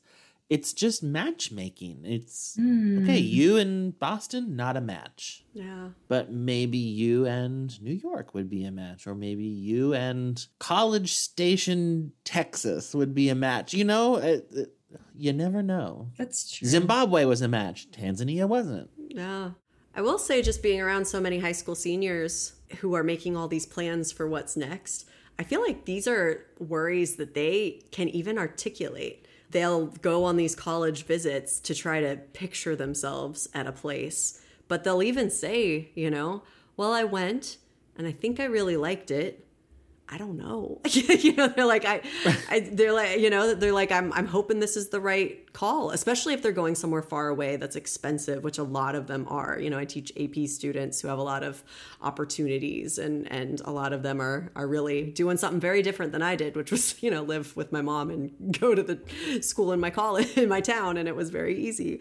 Who knows what the right thing is? And I mean, like, we haven't heard from Hattie in a long time, but we can only assume she's thriving because she only wanted to come home when her mom was sick. It wasn't because she wasn't having a good time. And so, yeah, like, it's kind of a crapshoot. I mean, we talk about making good choices, and I definitely think there are choices we can make that are bad. Again, heroin. But I think so much of it, we don't know. Like, we're just trying our best here. And I think we do need to, like, remove the stigma of, like, what if Amy transfers? She's not a failure. Like that's a lot of pressure to put on yourself, that if this plan that you thought would work doesn't work, there's something wrong with you. No, that's terrible. I hate that. Yeah. I feel like Amy could definitely benefit from some counseling, maybe. Yeah, definitely. Yeah. I'm glad she told Drew about this. And like what you said about her safe place being a person, that's really beautiful in one sense, but maybe troubling in another one. It reminded me a little bit when she said, like, you're all I've got of right Ryan. now. It reminded me of Ryan. And yet I felt like the situations were quite different. Amy seemed ashamed to say that, which I think reveals that she knows that's not the way that it should be. That's not a healthy attitude to have. And that she has hope that it might change. And listening to it again, I think she used the words right now somewhere. I think she did. Which I'm like, oh, that makes me think you do have some awareness that you're going through something right now. Yeah. But that it's not permanent. She didn't say that as a precursor to then proposing to him. You're kind of all I have. Will you marry me? Ryan's felt like a lie that he was trying to convince himself of. Like Amber was a life raft, and if he could just hold on tight enough, she would fix him or something. Like, so I think there are some differences, but there were some similarities too. And she's not telling her parents the truth. I don't know what's going on there. It always seemed like she had a good relationship with them. So hopefully it's just her own insecurity and not a pattern between them. Because I do get that you'd be embarrassed about what your parents would think. And who knows what the financial situation is. When you were saying, like, we need to remove the stigma, college is so expensive too that who knows what her parents are paying for her to move across the country and go to Tufts. Right. And I'm sure that adds pressure of like, well, if I don't make this work, then my parents just blew tens of thousands of dollars and it's my fault. And I'm sure her parents just want her to be happy, but it's very hard. That's a good point. And it puts Drew in a position now too where it can't just be like, Amy, this is weird, why are you still here? Now he has to be a little more delicate. But the question still remains like, well, this is not the place for you unless you're going to go enroll, then okay, but then you get your own room and yeah, she's in limbo. I did wonder, like, this is such a dumb thing, but before he canceled his plans and came back to be with her, I was like, surely the plan is not for her to stay in this room and Berto to stay in this room without Drew there too. Like, that's a bad plan. Do you know what I wouldn't feel safe, like, just staying with Drew's kind of creepy roommate, like, and no Drew there. Like, I don't know. That was just a side note that I couldn't stop thinking about that. And I'm like, I think that was the plan. That seems like a bad plan. I don't know. Maybe Drew realized that. Like, yeah. Maybe that's not a good idea. Yeah. When she was like, wait, you're not coming back till tomorrow? I think that could be seen as controlling or like, I don't want you to be with Natalie, but I just put myself in that situation and I thought, I don't want to be here with your roommate. Oh, I get that she'd be freaked out. Yeah. But I also felt like I was not happy that he went back. It didn't. I mean, I maybe understand it in that one instance, but I thought, well, the solution here is not, to deprive yourself of your own opportunities because she needs you. Yeah. And not even needs him, but would like him to be there. Like, well, this is not sustainable. No. Yeah. But I think everyone involved knows that. So I'm not feeling too bad. And if it is a one-time thing, I'm glad he was there for her. Mm-hmm. But I hope they resolve it. Yeah. Well, was Natalie being... What was she? I wrote it down. Let me actually. She bothered me less in this episode. Yeah, than previously. It didn't feel territorial. It felt like, this is weird, Drew. Are you not acknowledging that this is weird? Yeah, I wrote, is Natalie hitting on Drew or being a good friend or being condescending? I don't love the way she keeps saying your high school girlfriend. So I couldn't tell. I was like, what are you doing? Like I picked up on that too, Melissa. Yeah. I was like, okay. What's wrong with him having his high school girlfriend? Like, yeah. Just call her Amy. That's her name. I don't know. I was just like, but yeah, I think that probably ultimately she's right. Like, don't give up everything, move forward. You're in college, don't look back. And maybe that's why she's saying high school girlfriend. But it's made a little complicated by the fact that last time we saw the three of them, she was being really territorial and, not a good friend. And so, hard to know what to make of that. Yeah, I think it's a mix because I agree with you. I think she's right. But also, like, not calling her by her name and calling her a high school girlfriend. I'm like, well, that's a power play. Yeah. You're just undermining her. That's when it's like, oh, who? Ron? Oh, Rod. Sure, whatever. You know, that's when you get someone's name wrong on purpose. Or like when Hank would do that about like your boyfriend. And she'd be like, he's my fiance, Mm-hmm. Yeah. Yeah. Another continuing storyline. I can't even get it out. Joel and Julia. When last we left the Grahams, Joel slept somewhere else. And here's the fallout. Are we just not going to talk about it? Talk about what? About where you slept the other night? Seriously? I have a right to know where you slept. I didn't make this mess, Julia. I didn't make it. Okay, believe me, I wish I could go back and I could do things differently, but I never just didn't come home. I went to the trailer and I got drunk and passed out. What are we doing? What are we doing? I don't know. I know what I'm doing. I've got at 8 a.m. I'm meeting with Pete to go over the grounds. At 4, I've got to train with Victor for Jogathon, and this is going to be great. Poker with your brothers You don't have to go to that. I don't have to go. That's not going to be a big issue. The Braverman hotline won't be ringing off the hook or anything like that. We got enough rumors flying around. I don't know, Julia. I don't know what we're doing with our lives. I just gotta get on with mine. Juliet, I feel like we should maybe start with you. Like, what has been your take on this whole Julia Joel marriage in crisis storyline? Well, I can say like the first time I saw it, I was like, what the heck? Like the first time I went through, because I've watched the whole series. Now I look back, I'm like, yeah, I'm like, I think what I'm seeing is Joel has his limits apparently. And, but he doesn't, but you know, we never knew, like he never communicated, like, if this keeps happening, this is what's going to happen. There was never any communication. Good point. We've now just hit a wall that we didn't know was there. Yeah. And it's a wall that was created because in their relationship, they don't have reciprocity. They don't have mutual support. It's always Julia's way or the highway kind of, you know, like, and now Joel has finally drawn a line in the sand.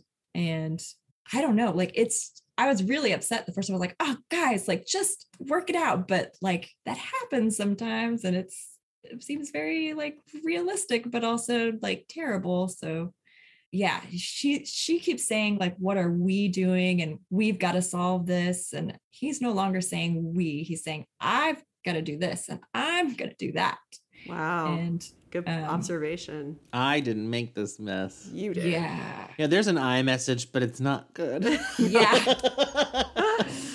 Juliet, you are making me realize something Mark is really good at that I don't think I'm as good at in our relationship, but I try.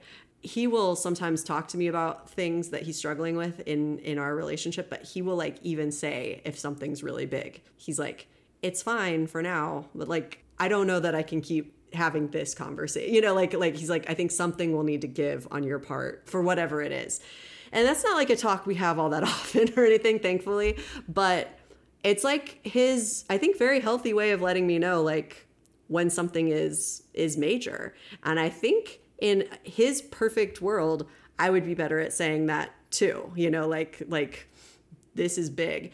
And that makes me think, well, this is interesting. Like, I think Julia might be better at like saying when things bother her or upset her. And Joel is just sort of like quietly dealing with it. And he needs to probably be better at saying like, you know, years ago, you know, like we can't keep having this conversation or, you know, or, like, it just seems like they would avoid and then kind of have a blow up like fight and then avoid and not actually process and work together and work on their issues. It's what you're making me realize. Wow. And you're making me realize, I think, why I was so bothered by Joel in this scene saying, you know, I didn't make this mess, Julia. It really bothered me, even though I don't disagree with him. And I think it's because, yeah, it felt like a boundary being drawn out of nowhere. Yeah. When in fact, it was something that had been bothering him for so long that he just never quite actually said. And then in the moment, I thought, even if you're right, Joel, that you didn't make this mess, which I think he basically is right, it's not a very helpful attitude if you're trying to make things work. And then I caught myself, well, he's not trying to make things work. That's the thing. And he has said as much. And then it's like, well, then can you really call him on his attitude? His attitude is only a problem if they're trying to fix things.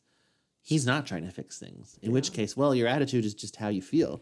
And that's the thing. I think he just blew past trying to fix things. Mm-hmm. The other thing too, and then this is also just, I think I'm projecting. So in my relationship, I'm what might be called a maximalist. So I might make things bigger than they actually need to be. And my husband is definitely a minimalist and he's a minimizer. And so sometimes when he minimizes things, I just don't hear them. Like I don't take them seriously. Like I'm not paying attention because they're down here until he escalates them. And I go, oh. And he's like, I've been telling you this. I'm like, have you? That's interesting. Yeah. I didn't notice. You really need to like tell me that you're telling me these things. You can't just say kinda, because then I won't hear it. If you're like, oh, it's a little bit bothering me, I'm like, oh, just a little bit. Just a little bit. It's not a big deal, apparently. You know, like I don't recognize that until it gets to a certain decibel for me to hear it sometimes. Well, what if Joel, instead of just that one time blowing up in her and saying, you don't want me to work ever, which was him, I think, maybe finally being like, this is a big deal. Like, stop acting like it's not, Julia. It's huge. But then again, they never talk about it. They like, what if he actually looked at her years ago and said, do you ever stop and think of everything I do around here to make this place work?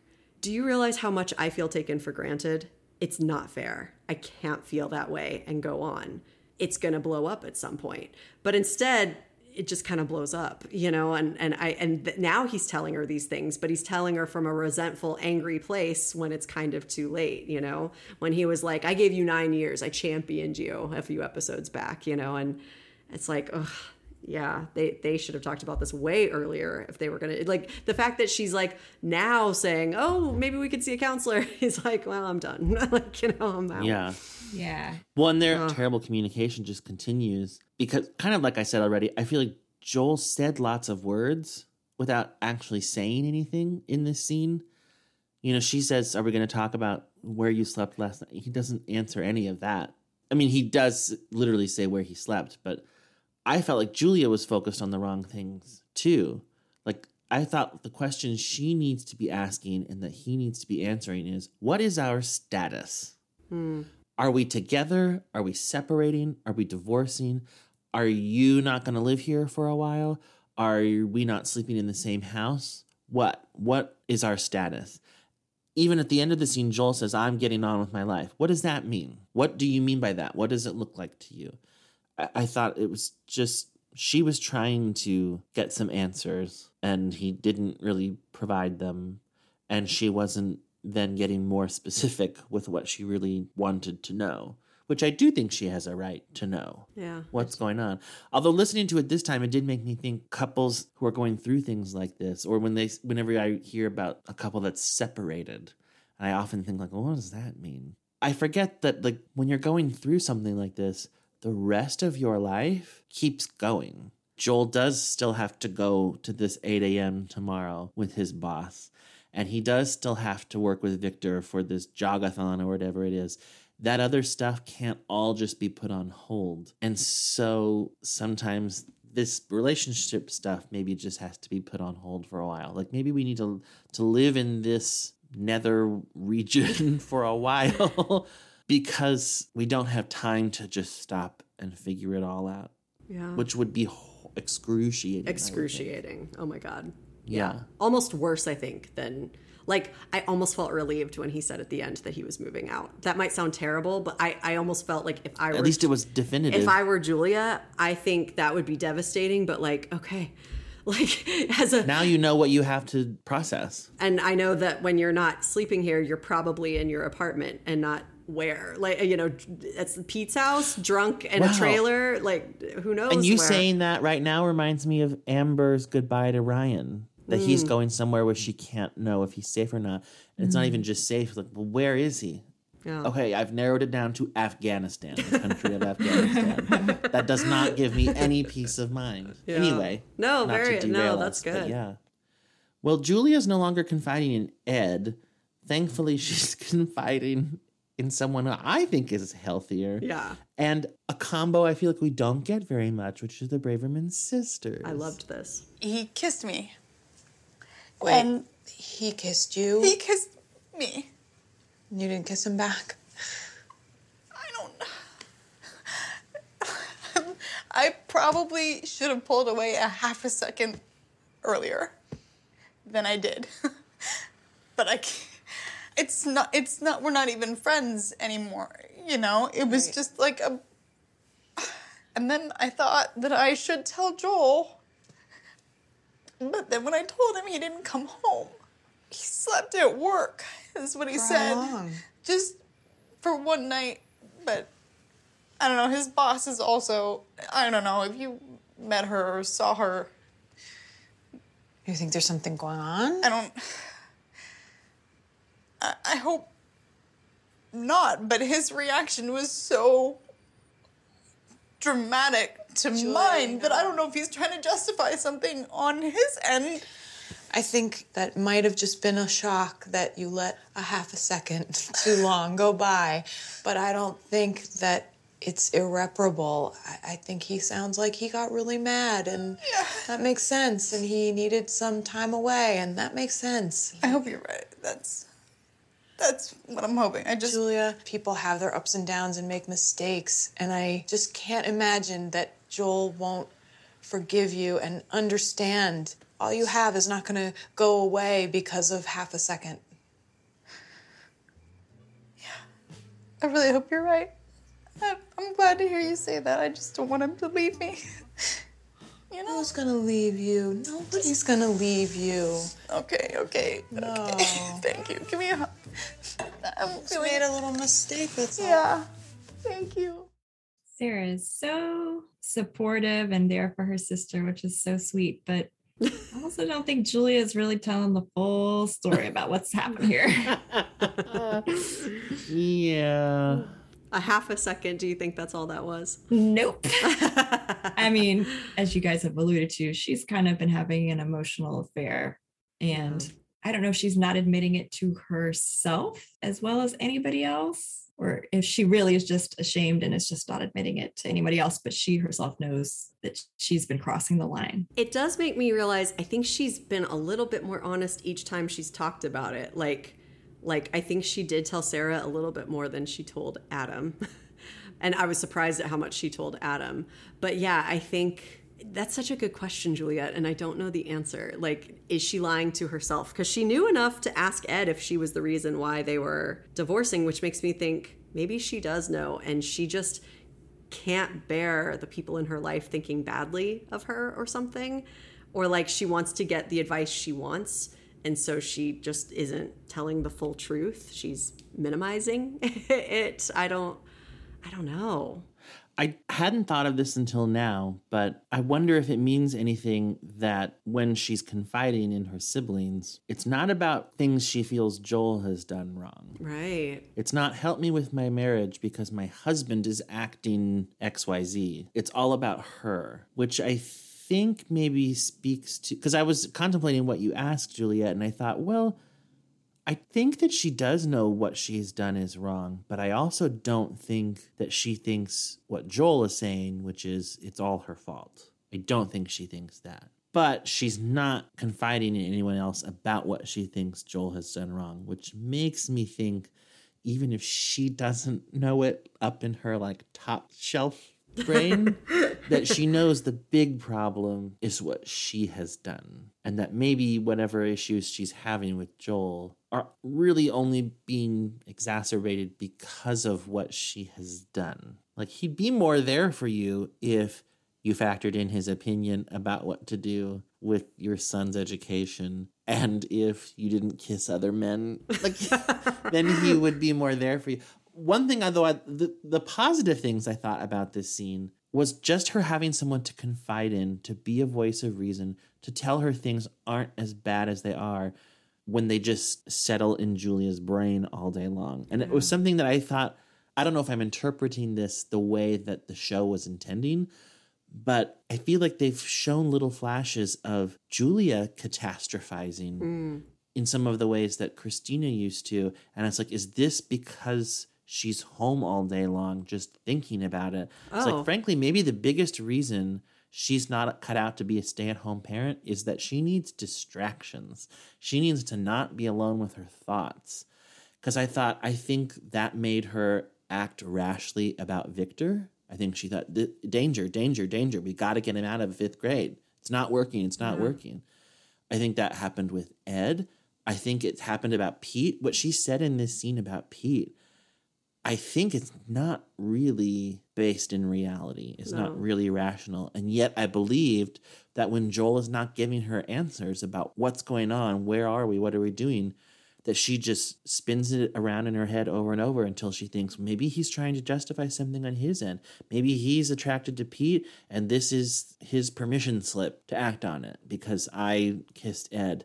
Crap, what do I do now? When actually I'm like, I don't think that's going on at all. No. But if you sat at home all day with no indication, maybe you might think about that. Anyway, so I thought, yes, she needed a moderating voice to shift her thinking about things, and which I thought Sarah did really wonderfully. But I also noted, Julia, exactly what you did, which is Sarah does not know the extent of everything. So I'm not sure how accurate her assessment of the situation was. Right. She's probably thinking, oh, Joel, kind, reasonable, always gives people chances, patient. We don't have that Joel anymore. Right. Joel has been replaced.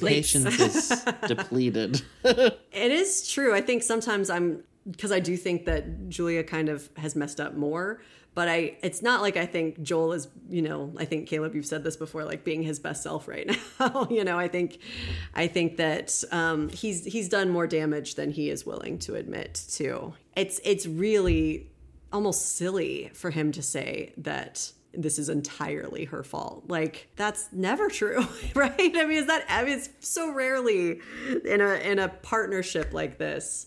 I mean, I'm sure there are examples now my brain is like, don't say never. I'm sure there are times, but so often it's both people make mistakes. And then those like sort of build on each other, then the resentments build. And well, now I'm wondering if there's a connection between Joel and Zeke in this episode, which is the danger of not saying what you're feeling. Mm-hmm. Like if Zeke doesn't say, I really miss you when you're away, and not just for superficial things, or I really feel like I'm not being included in your life, and I know you tried to, and I rebuffed you, but I realized the error of that. If he doesn't say that, it's just going to happen again.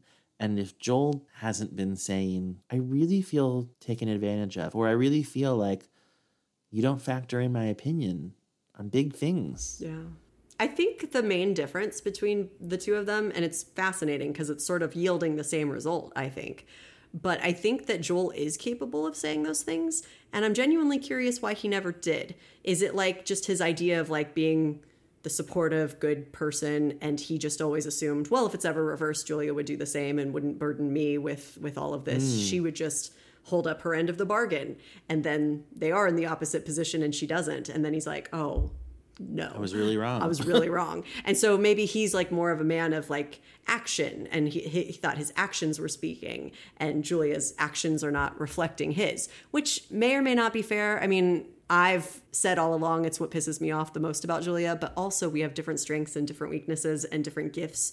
And like, it's maybe unfair to expect her to be just as good at what he did, staying at home and being supportive. Anyway, but like Zeke, I don't think he's capable of saying it the way that you just said it, Caleb. Like, I think he can either stay silent about how he's feeling or say something really insensitive and mean that she doesn't deserve. And that's something maybe for him to work on. But like, I honestly am like, I can't even imagine those words coming out of Zeke's mouth. I can imagine him saying, well, it's about time you came home. This isn't right. Or I can imagine him doing what he's doing, which is like, I better not say that. And so that's interesting. Is that the difference between like, is that passive aggressive? He can't hit assertive. Is that? Yeah, maybe so. Yeah. He's only good at being passive or aggressive. Yeah. Maybe not good at being assertive, or just sensitive. Or admitting fault. Cause I feel like with Camille, like if he wants to be included, if he's feeling left out, he has to acknowledge that Camille tried to include him. What is our third act going to be? That is what she asked him. It's not, here's what my third act is going to be. You can get on board or not. That's not what she offered him. Yeah. She said, let's figure this out. Here's what I want. Now, what do you want? And he didn't really engage with that. So if he's going to do it now, I think it has to include, I was wrong, or I missed my chance to say what I wanted. Can I say it now? And will you accept it? But it has to include admitting some kind of fault. I think he's really bad at that. Yeah. Julia's maybe better at it than I gave her credit for. I mean, it's a little late, but she is saying to Joel things like, I wish I could do it differently, you know, and to both of her siblings, she's at least admitting some fault, even if she's not totally willing to, you know, so that's interesting. Joel saying he was going to move out at the end legit shocked me. I knew that it was coming at some point, but I didn't remember when or how it came about. It's very powerful after looking at both of his kids asleep, though. And when he says it, isn't he like not even facing her? Yeah. He's at the foot of the bed, I think. Yeah. He's not even looking at her. Wow. What do you think that means? Like, is it a sign of like, I can't even look at you right now? Like, I'm so mad? Or do you think it's like, I'm afraid I'll change my mind if I look at you, you know, and see the hurt?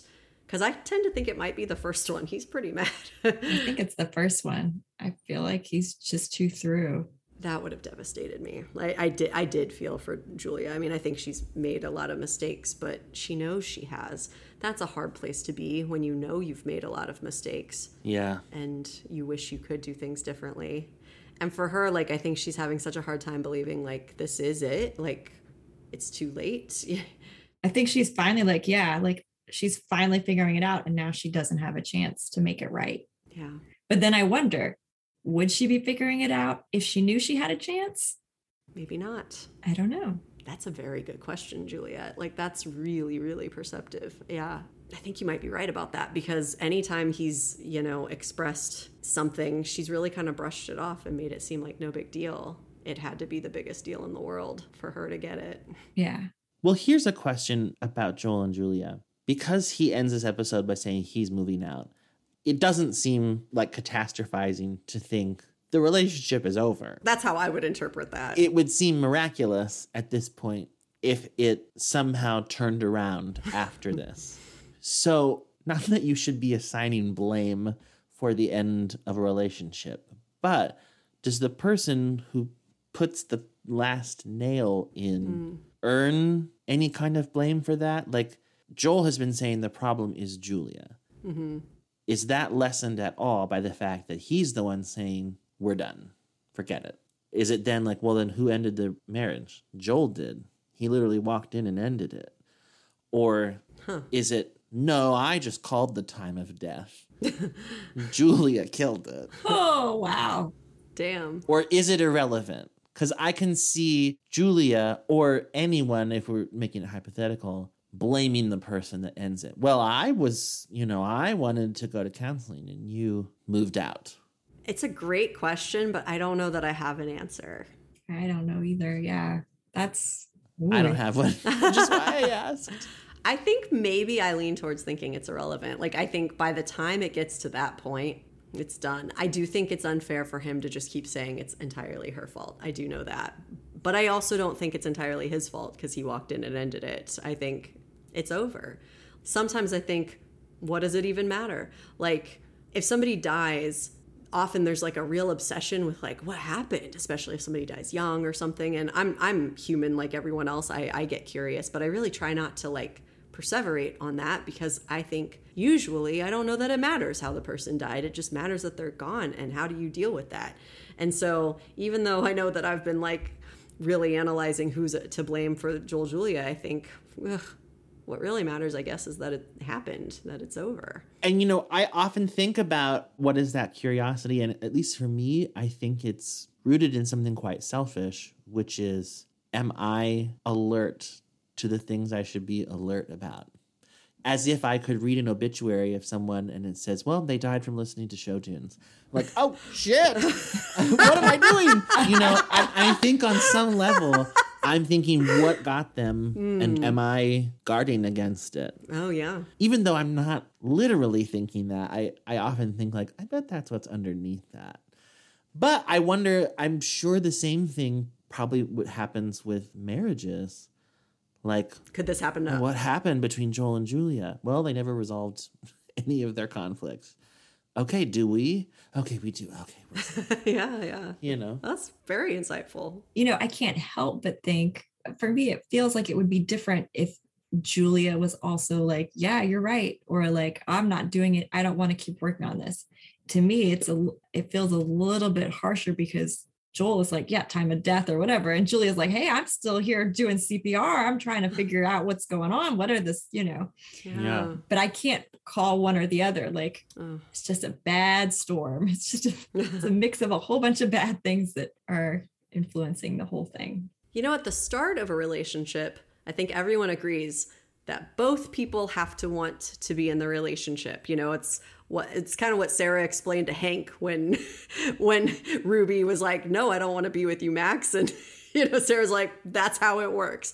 But it's interesting, like at the end, Joel doesn't want to be in it anymore.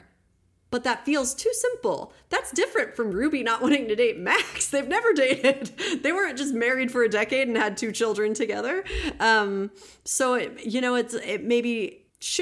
should maybe go beyond just, well, I'm done. Like it maybe should, like, I'm out. It should maybe, like, I wish he would have gone to counseling, or I wish he would have spoken up before he got to that point. But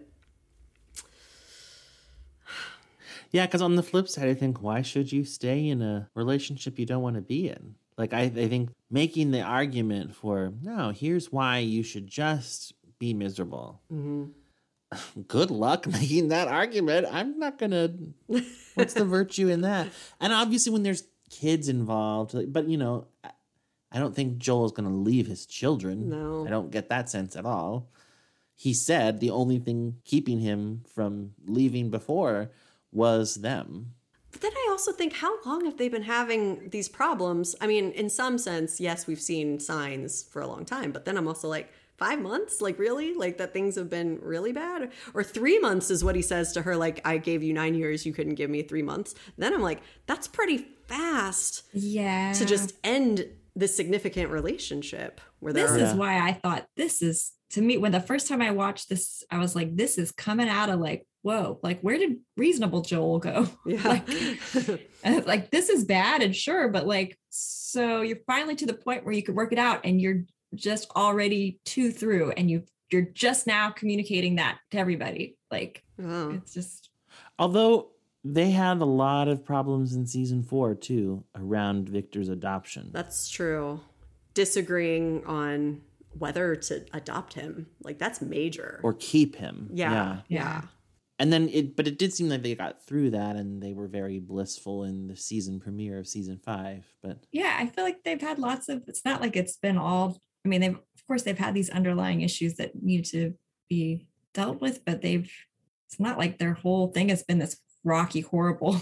Right. It does feel very abrupt in lots of ways. Yeah. And something that makes me think, Julia keeps saying things like, Joel, this is not us sleeping on the couch. And then here she's saying, what are we doing? There would be a real element of like, how on earth did we get here? Like, if whiplash, especially if you're not very perceptive, as she often isn't. And in this moment, I don't even mean that as a criticism. I think she's genuinely confused. Like, I feel like I missed some steps to how we arrived here. And now we're here and I'm trying to deal with it as best as I can. But a good portion of my mental energy is also just trying to figure out what I missed this whole time. Wow. I must have missed something if we got here. And that feels very relatable. I mean, I feel like we all have friends who go, what happened? And they go, I don't really know. And sometimes I think like, how can you not know? But watching this, I think, well, maybe you like this. Yeah, you know some stuff, but then there's other things that you must have just missed. Yeah. Or it was a bigger deal than you thought. Yeah. Well, last but not least, Amber's meltdown, I guess, or the fallout from Ryan really being gone. I often thought throughout this episode of the end of season 2, when Amber had, she had been trying to be a good student and everything, but then she didn't get into school anywhere and kind of just went off the rails. And I thought, this is reminiscent of that. But I also thought it was different in some ways. And her phone conversation with Sarah, I thought encapsulated some of that really well. And I thought, this is consistent behavior for her, but she's also maturing. And I thought she was moody and angsty and she went off on her own and she didn't tell anybody. That feels like old Amber. But when she was on the phone, she didn't seem drunk or high. And she very quickly dropped the lie and told her mom the truth about exactly what was going on. I just need to be away. I need to clear my head. Driving around. I'm not sick. And I thought that's a step of maturing because she's basically just saying, I just need some space and time. Yeah. But I will let you know that I'm not dead and ditched somewhere. Yeah. Like, well, that's good. And I think what did you think? I think she does wait to drink until she's in the parking lot looking at her dad. Like, I don't think she was driving drunk. Although once she was drunk, then she was like, let me go, and wanted to drive drunk. But you could argue that's because she's drunk, not making a good decision. But once again, I found it unintentionally funny that she was drinking from a flask with a lit cigarette in her hand. It was just very... And why? I don't know exactly why it should be so hilarious to me. It's a cliche. I think it's just like, it's the like, what's shorthand for Amber's going through something dark? Well, she's drinking and she's smoking, and that means she's bad. She's a bad girl.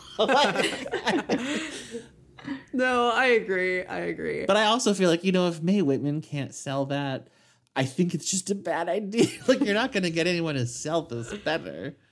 And I just am talking about that one shot. Yeah, everything later on in the car. Yeah. Later on when she's drunk, I'll just segue into what I was going to say about this. Does this scene include what now, Jason? Because I just want to say real quick that's probably my biggest laugh of maybe the entire series so far.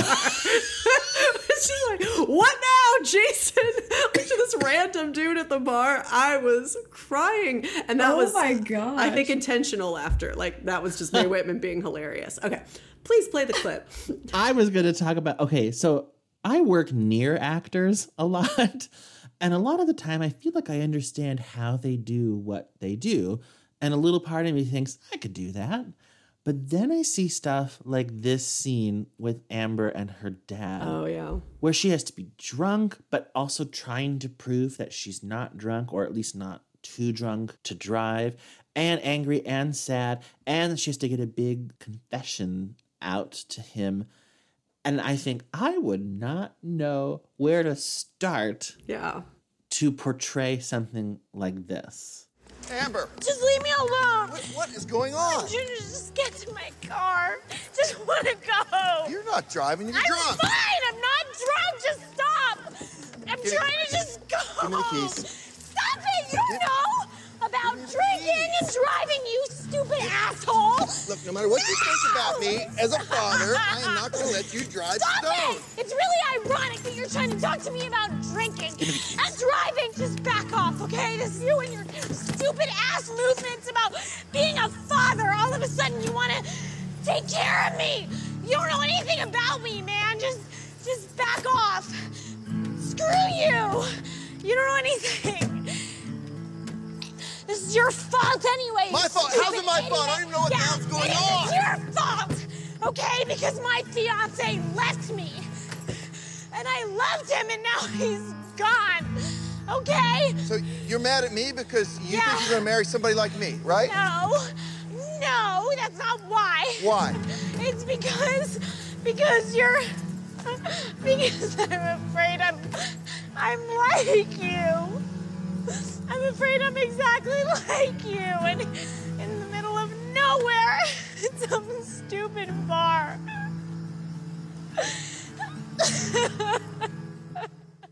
How'd you do that? That was really good. I just have the question, like I watched it and I was like, yeah, but then I'm actually kind of like, but why? Maybe I'm not getting why she is afraid that she's just like him.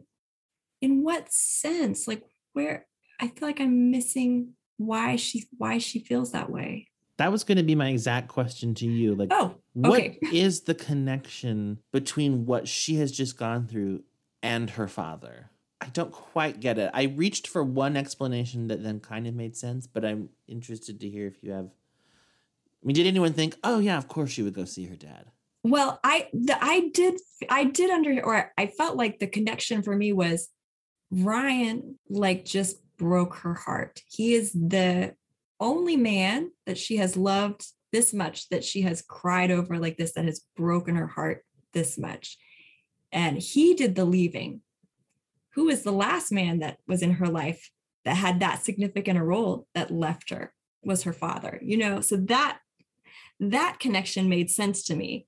But her feeling like she's identifying with him, like Ryan did the leaving and her father did the leaving. So that's where I got a little bit confused. Yeah. I love that. I didn't even articulate it that well. I just wrote, is this the actual reason for her visit, that she thinks she's like him? I really didn't understand that. And I guess maybe it's like 3 seasons ago, like Caleb said, she went to a really dark place when something didn't go well. And now she senses she's going to this dark place again. But that's the only thing I can think of. Okay. So maybe like when that dark thing happened, she kind of went away and was alone with her darkness. Yeah. Similar to her father. Yeah. Like he had to. Okay. That maybe. It's funny. Yeah. I wrote down so much of what you said, Juliet. Like, I put, the fact that she went to see her dad made me think that maybe her fiance, whom she loved, leaving her, reminded her of her father, whom she loved, leaving her. The grammar's terrible, but it totally works. The point was the same. But then I wrote, I'm not sure identifying with her father totally tracks for me, but I do believe that she might feel like damaged goods, like nothing can go right for her because there's something fundamentally broken about her. That was the closest I could think of that, like, why would he leave me? Because there's something wrong with me, just like there's something wrong with my dad.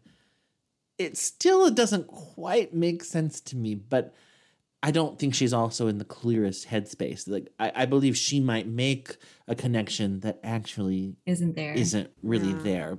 Yeah. Because of where she is. Or maybe just when she's angry, like she's feeling a lot of feelings, she has a lot of pain and anger, and she wants to get it out. And it just dredges up these feelings. Although that, to me, is an explanation for why she goes to see him, but not why she would identify with him. Wouldn't it be funny, I mean, sort of, if this isn't really how she feels, but he nails it when he's like, what, you're afraid that you're going to marry someone just like me? And she's like, no, that's not why. And she just makes something up. I don't think that's actually what the show wants us to think, but that would be really funny if she's like, I don't want my dad to be right. So you can't be right. Yeah. So I'm going to say something else. I do also buy it as just like a background noise in her life of conflict. It's like when on Gilmore Girls, Julia, you're a Gilmore Girls person? No, I feel like I should be after listening to you guys. Okay. I actually do think you'd really like it, but you never know. I need to give it another chance. It's been years. Well, I feel like it's a little bit like on Gilmore Girls when Lorelai and her mom are fighting ferociously about a million other things, and then they cut to them still fighting, but now Lorelai is saying, we were 16. We didn't want to get married. When you get pregnant, you get married. A child needs a mother and a father. Oh, my God. And it was just to show that, yeah, in this moment, they're mad about a ton of little things in the present, but they're always mad about this thing that happened years ago. It's ancient history that hasn't been resolved, can never be resolved. Yeah. And then, like, maybe this is that for Amber too. Like, the one thing I'm always going to be mad about in my life is my fucking father who wasn't the father I deserved. Yeah. I do think that maybe she sees her dad as, like, his true self is the drunk screw up. And when he's going through these stints of sobriety, it's just his attempt to be normal and good, which is kind of what she says 3 seasons ago when she tells her mom, like, I tried the college thing. I wasn't any good at it. So I'm just going to default to my flask and my cigarettes. And because that's my true self. Like, I wonder if that's how she's identifying with her father. And I don't think she's right about either of them, actually. But, like, you know. That's very good, though. Thank you. Wow. And this is why people listen to this podcast, ladies and gentlemen. I did love where it led to them the next morning. About last night, I said some stuff.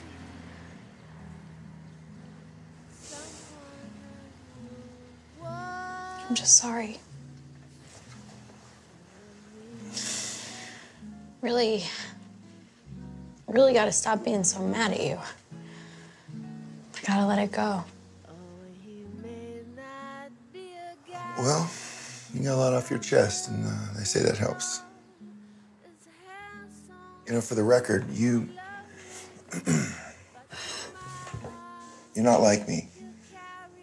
If you were, you wouldn't still be here. You'd left without saying goodbye. You could never be me. Because you got your mother in you.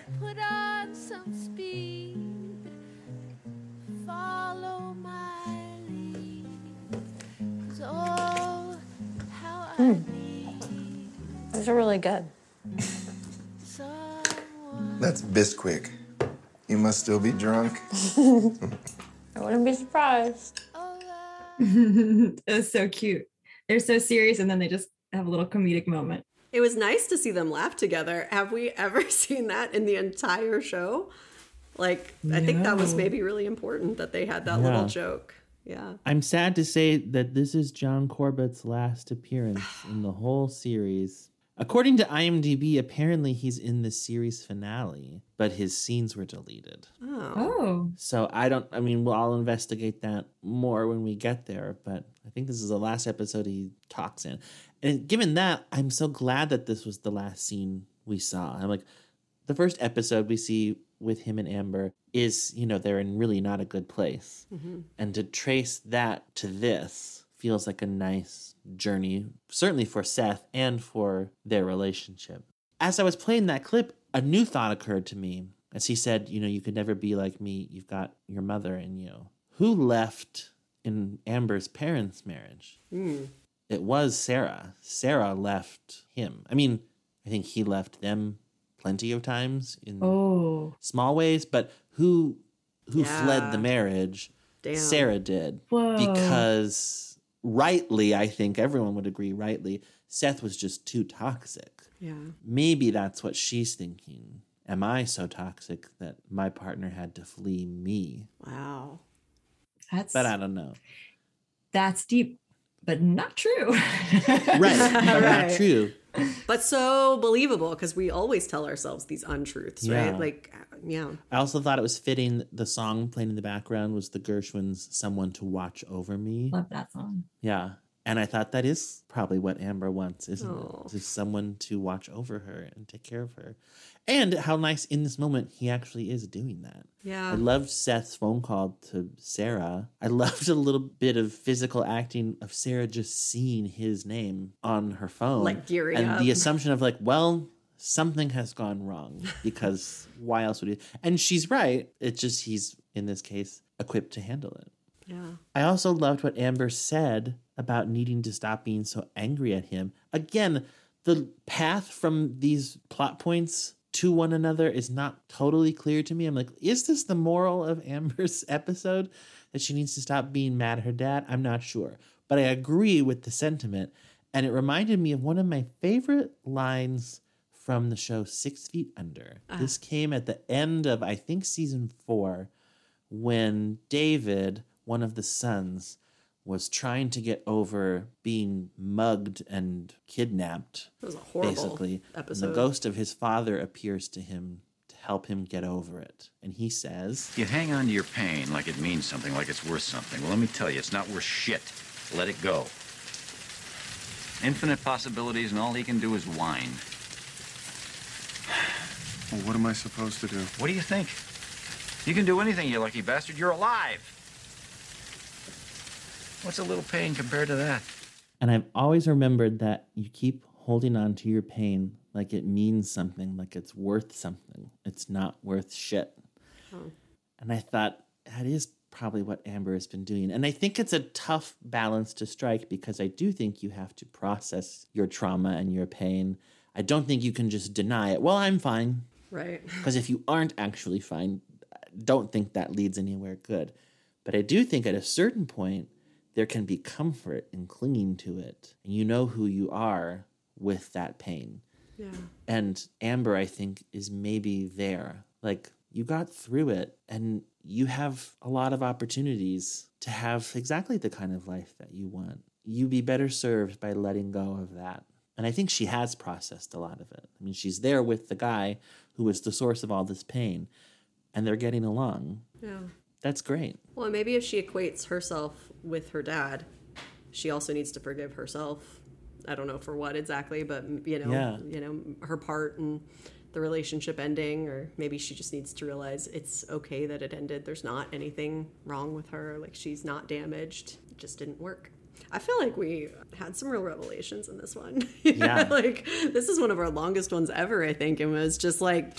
Well, let me do a little theme. All right, yeah. What's the theme? Yeah. So I was thinking of the title, as often I do. And jump ball very clearly applied to Hank. They said it several times. And I thought you could also apply it to Joel and Julia as well. Like, does this marriage have a chance? Is it over? Like you asked when he went in there, did he not face her because he might change his mind? I did write down, I think if Joel went into the bedroom at the end 10 times, 5 times he would have said he was moving out, and 5 times he would have said, okay, let's go to the counselor. Wow.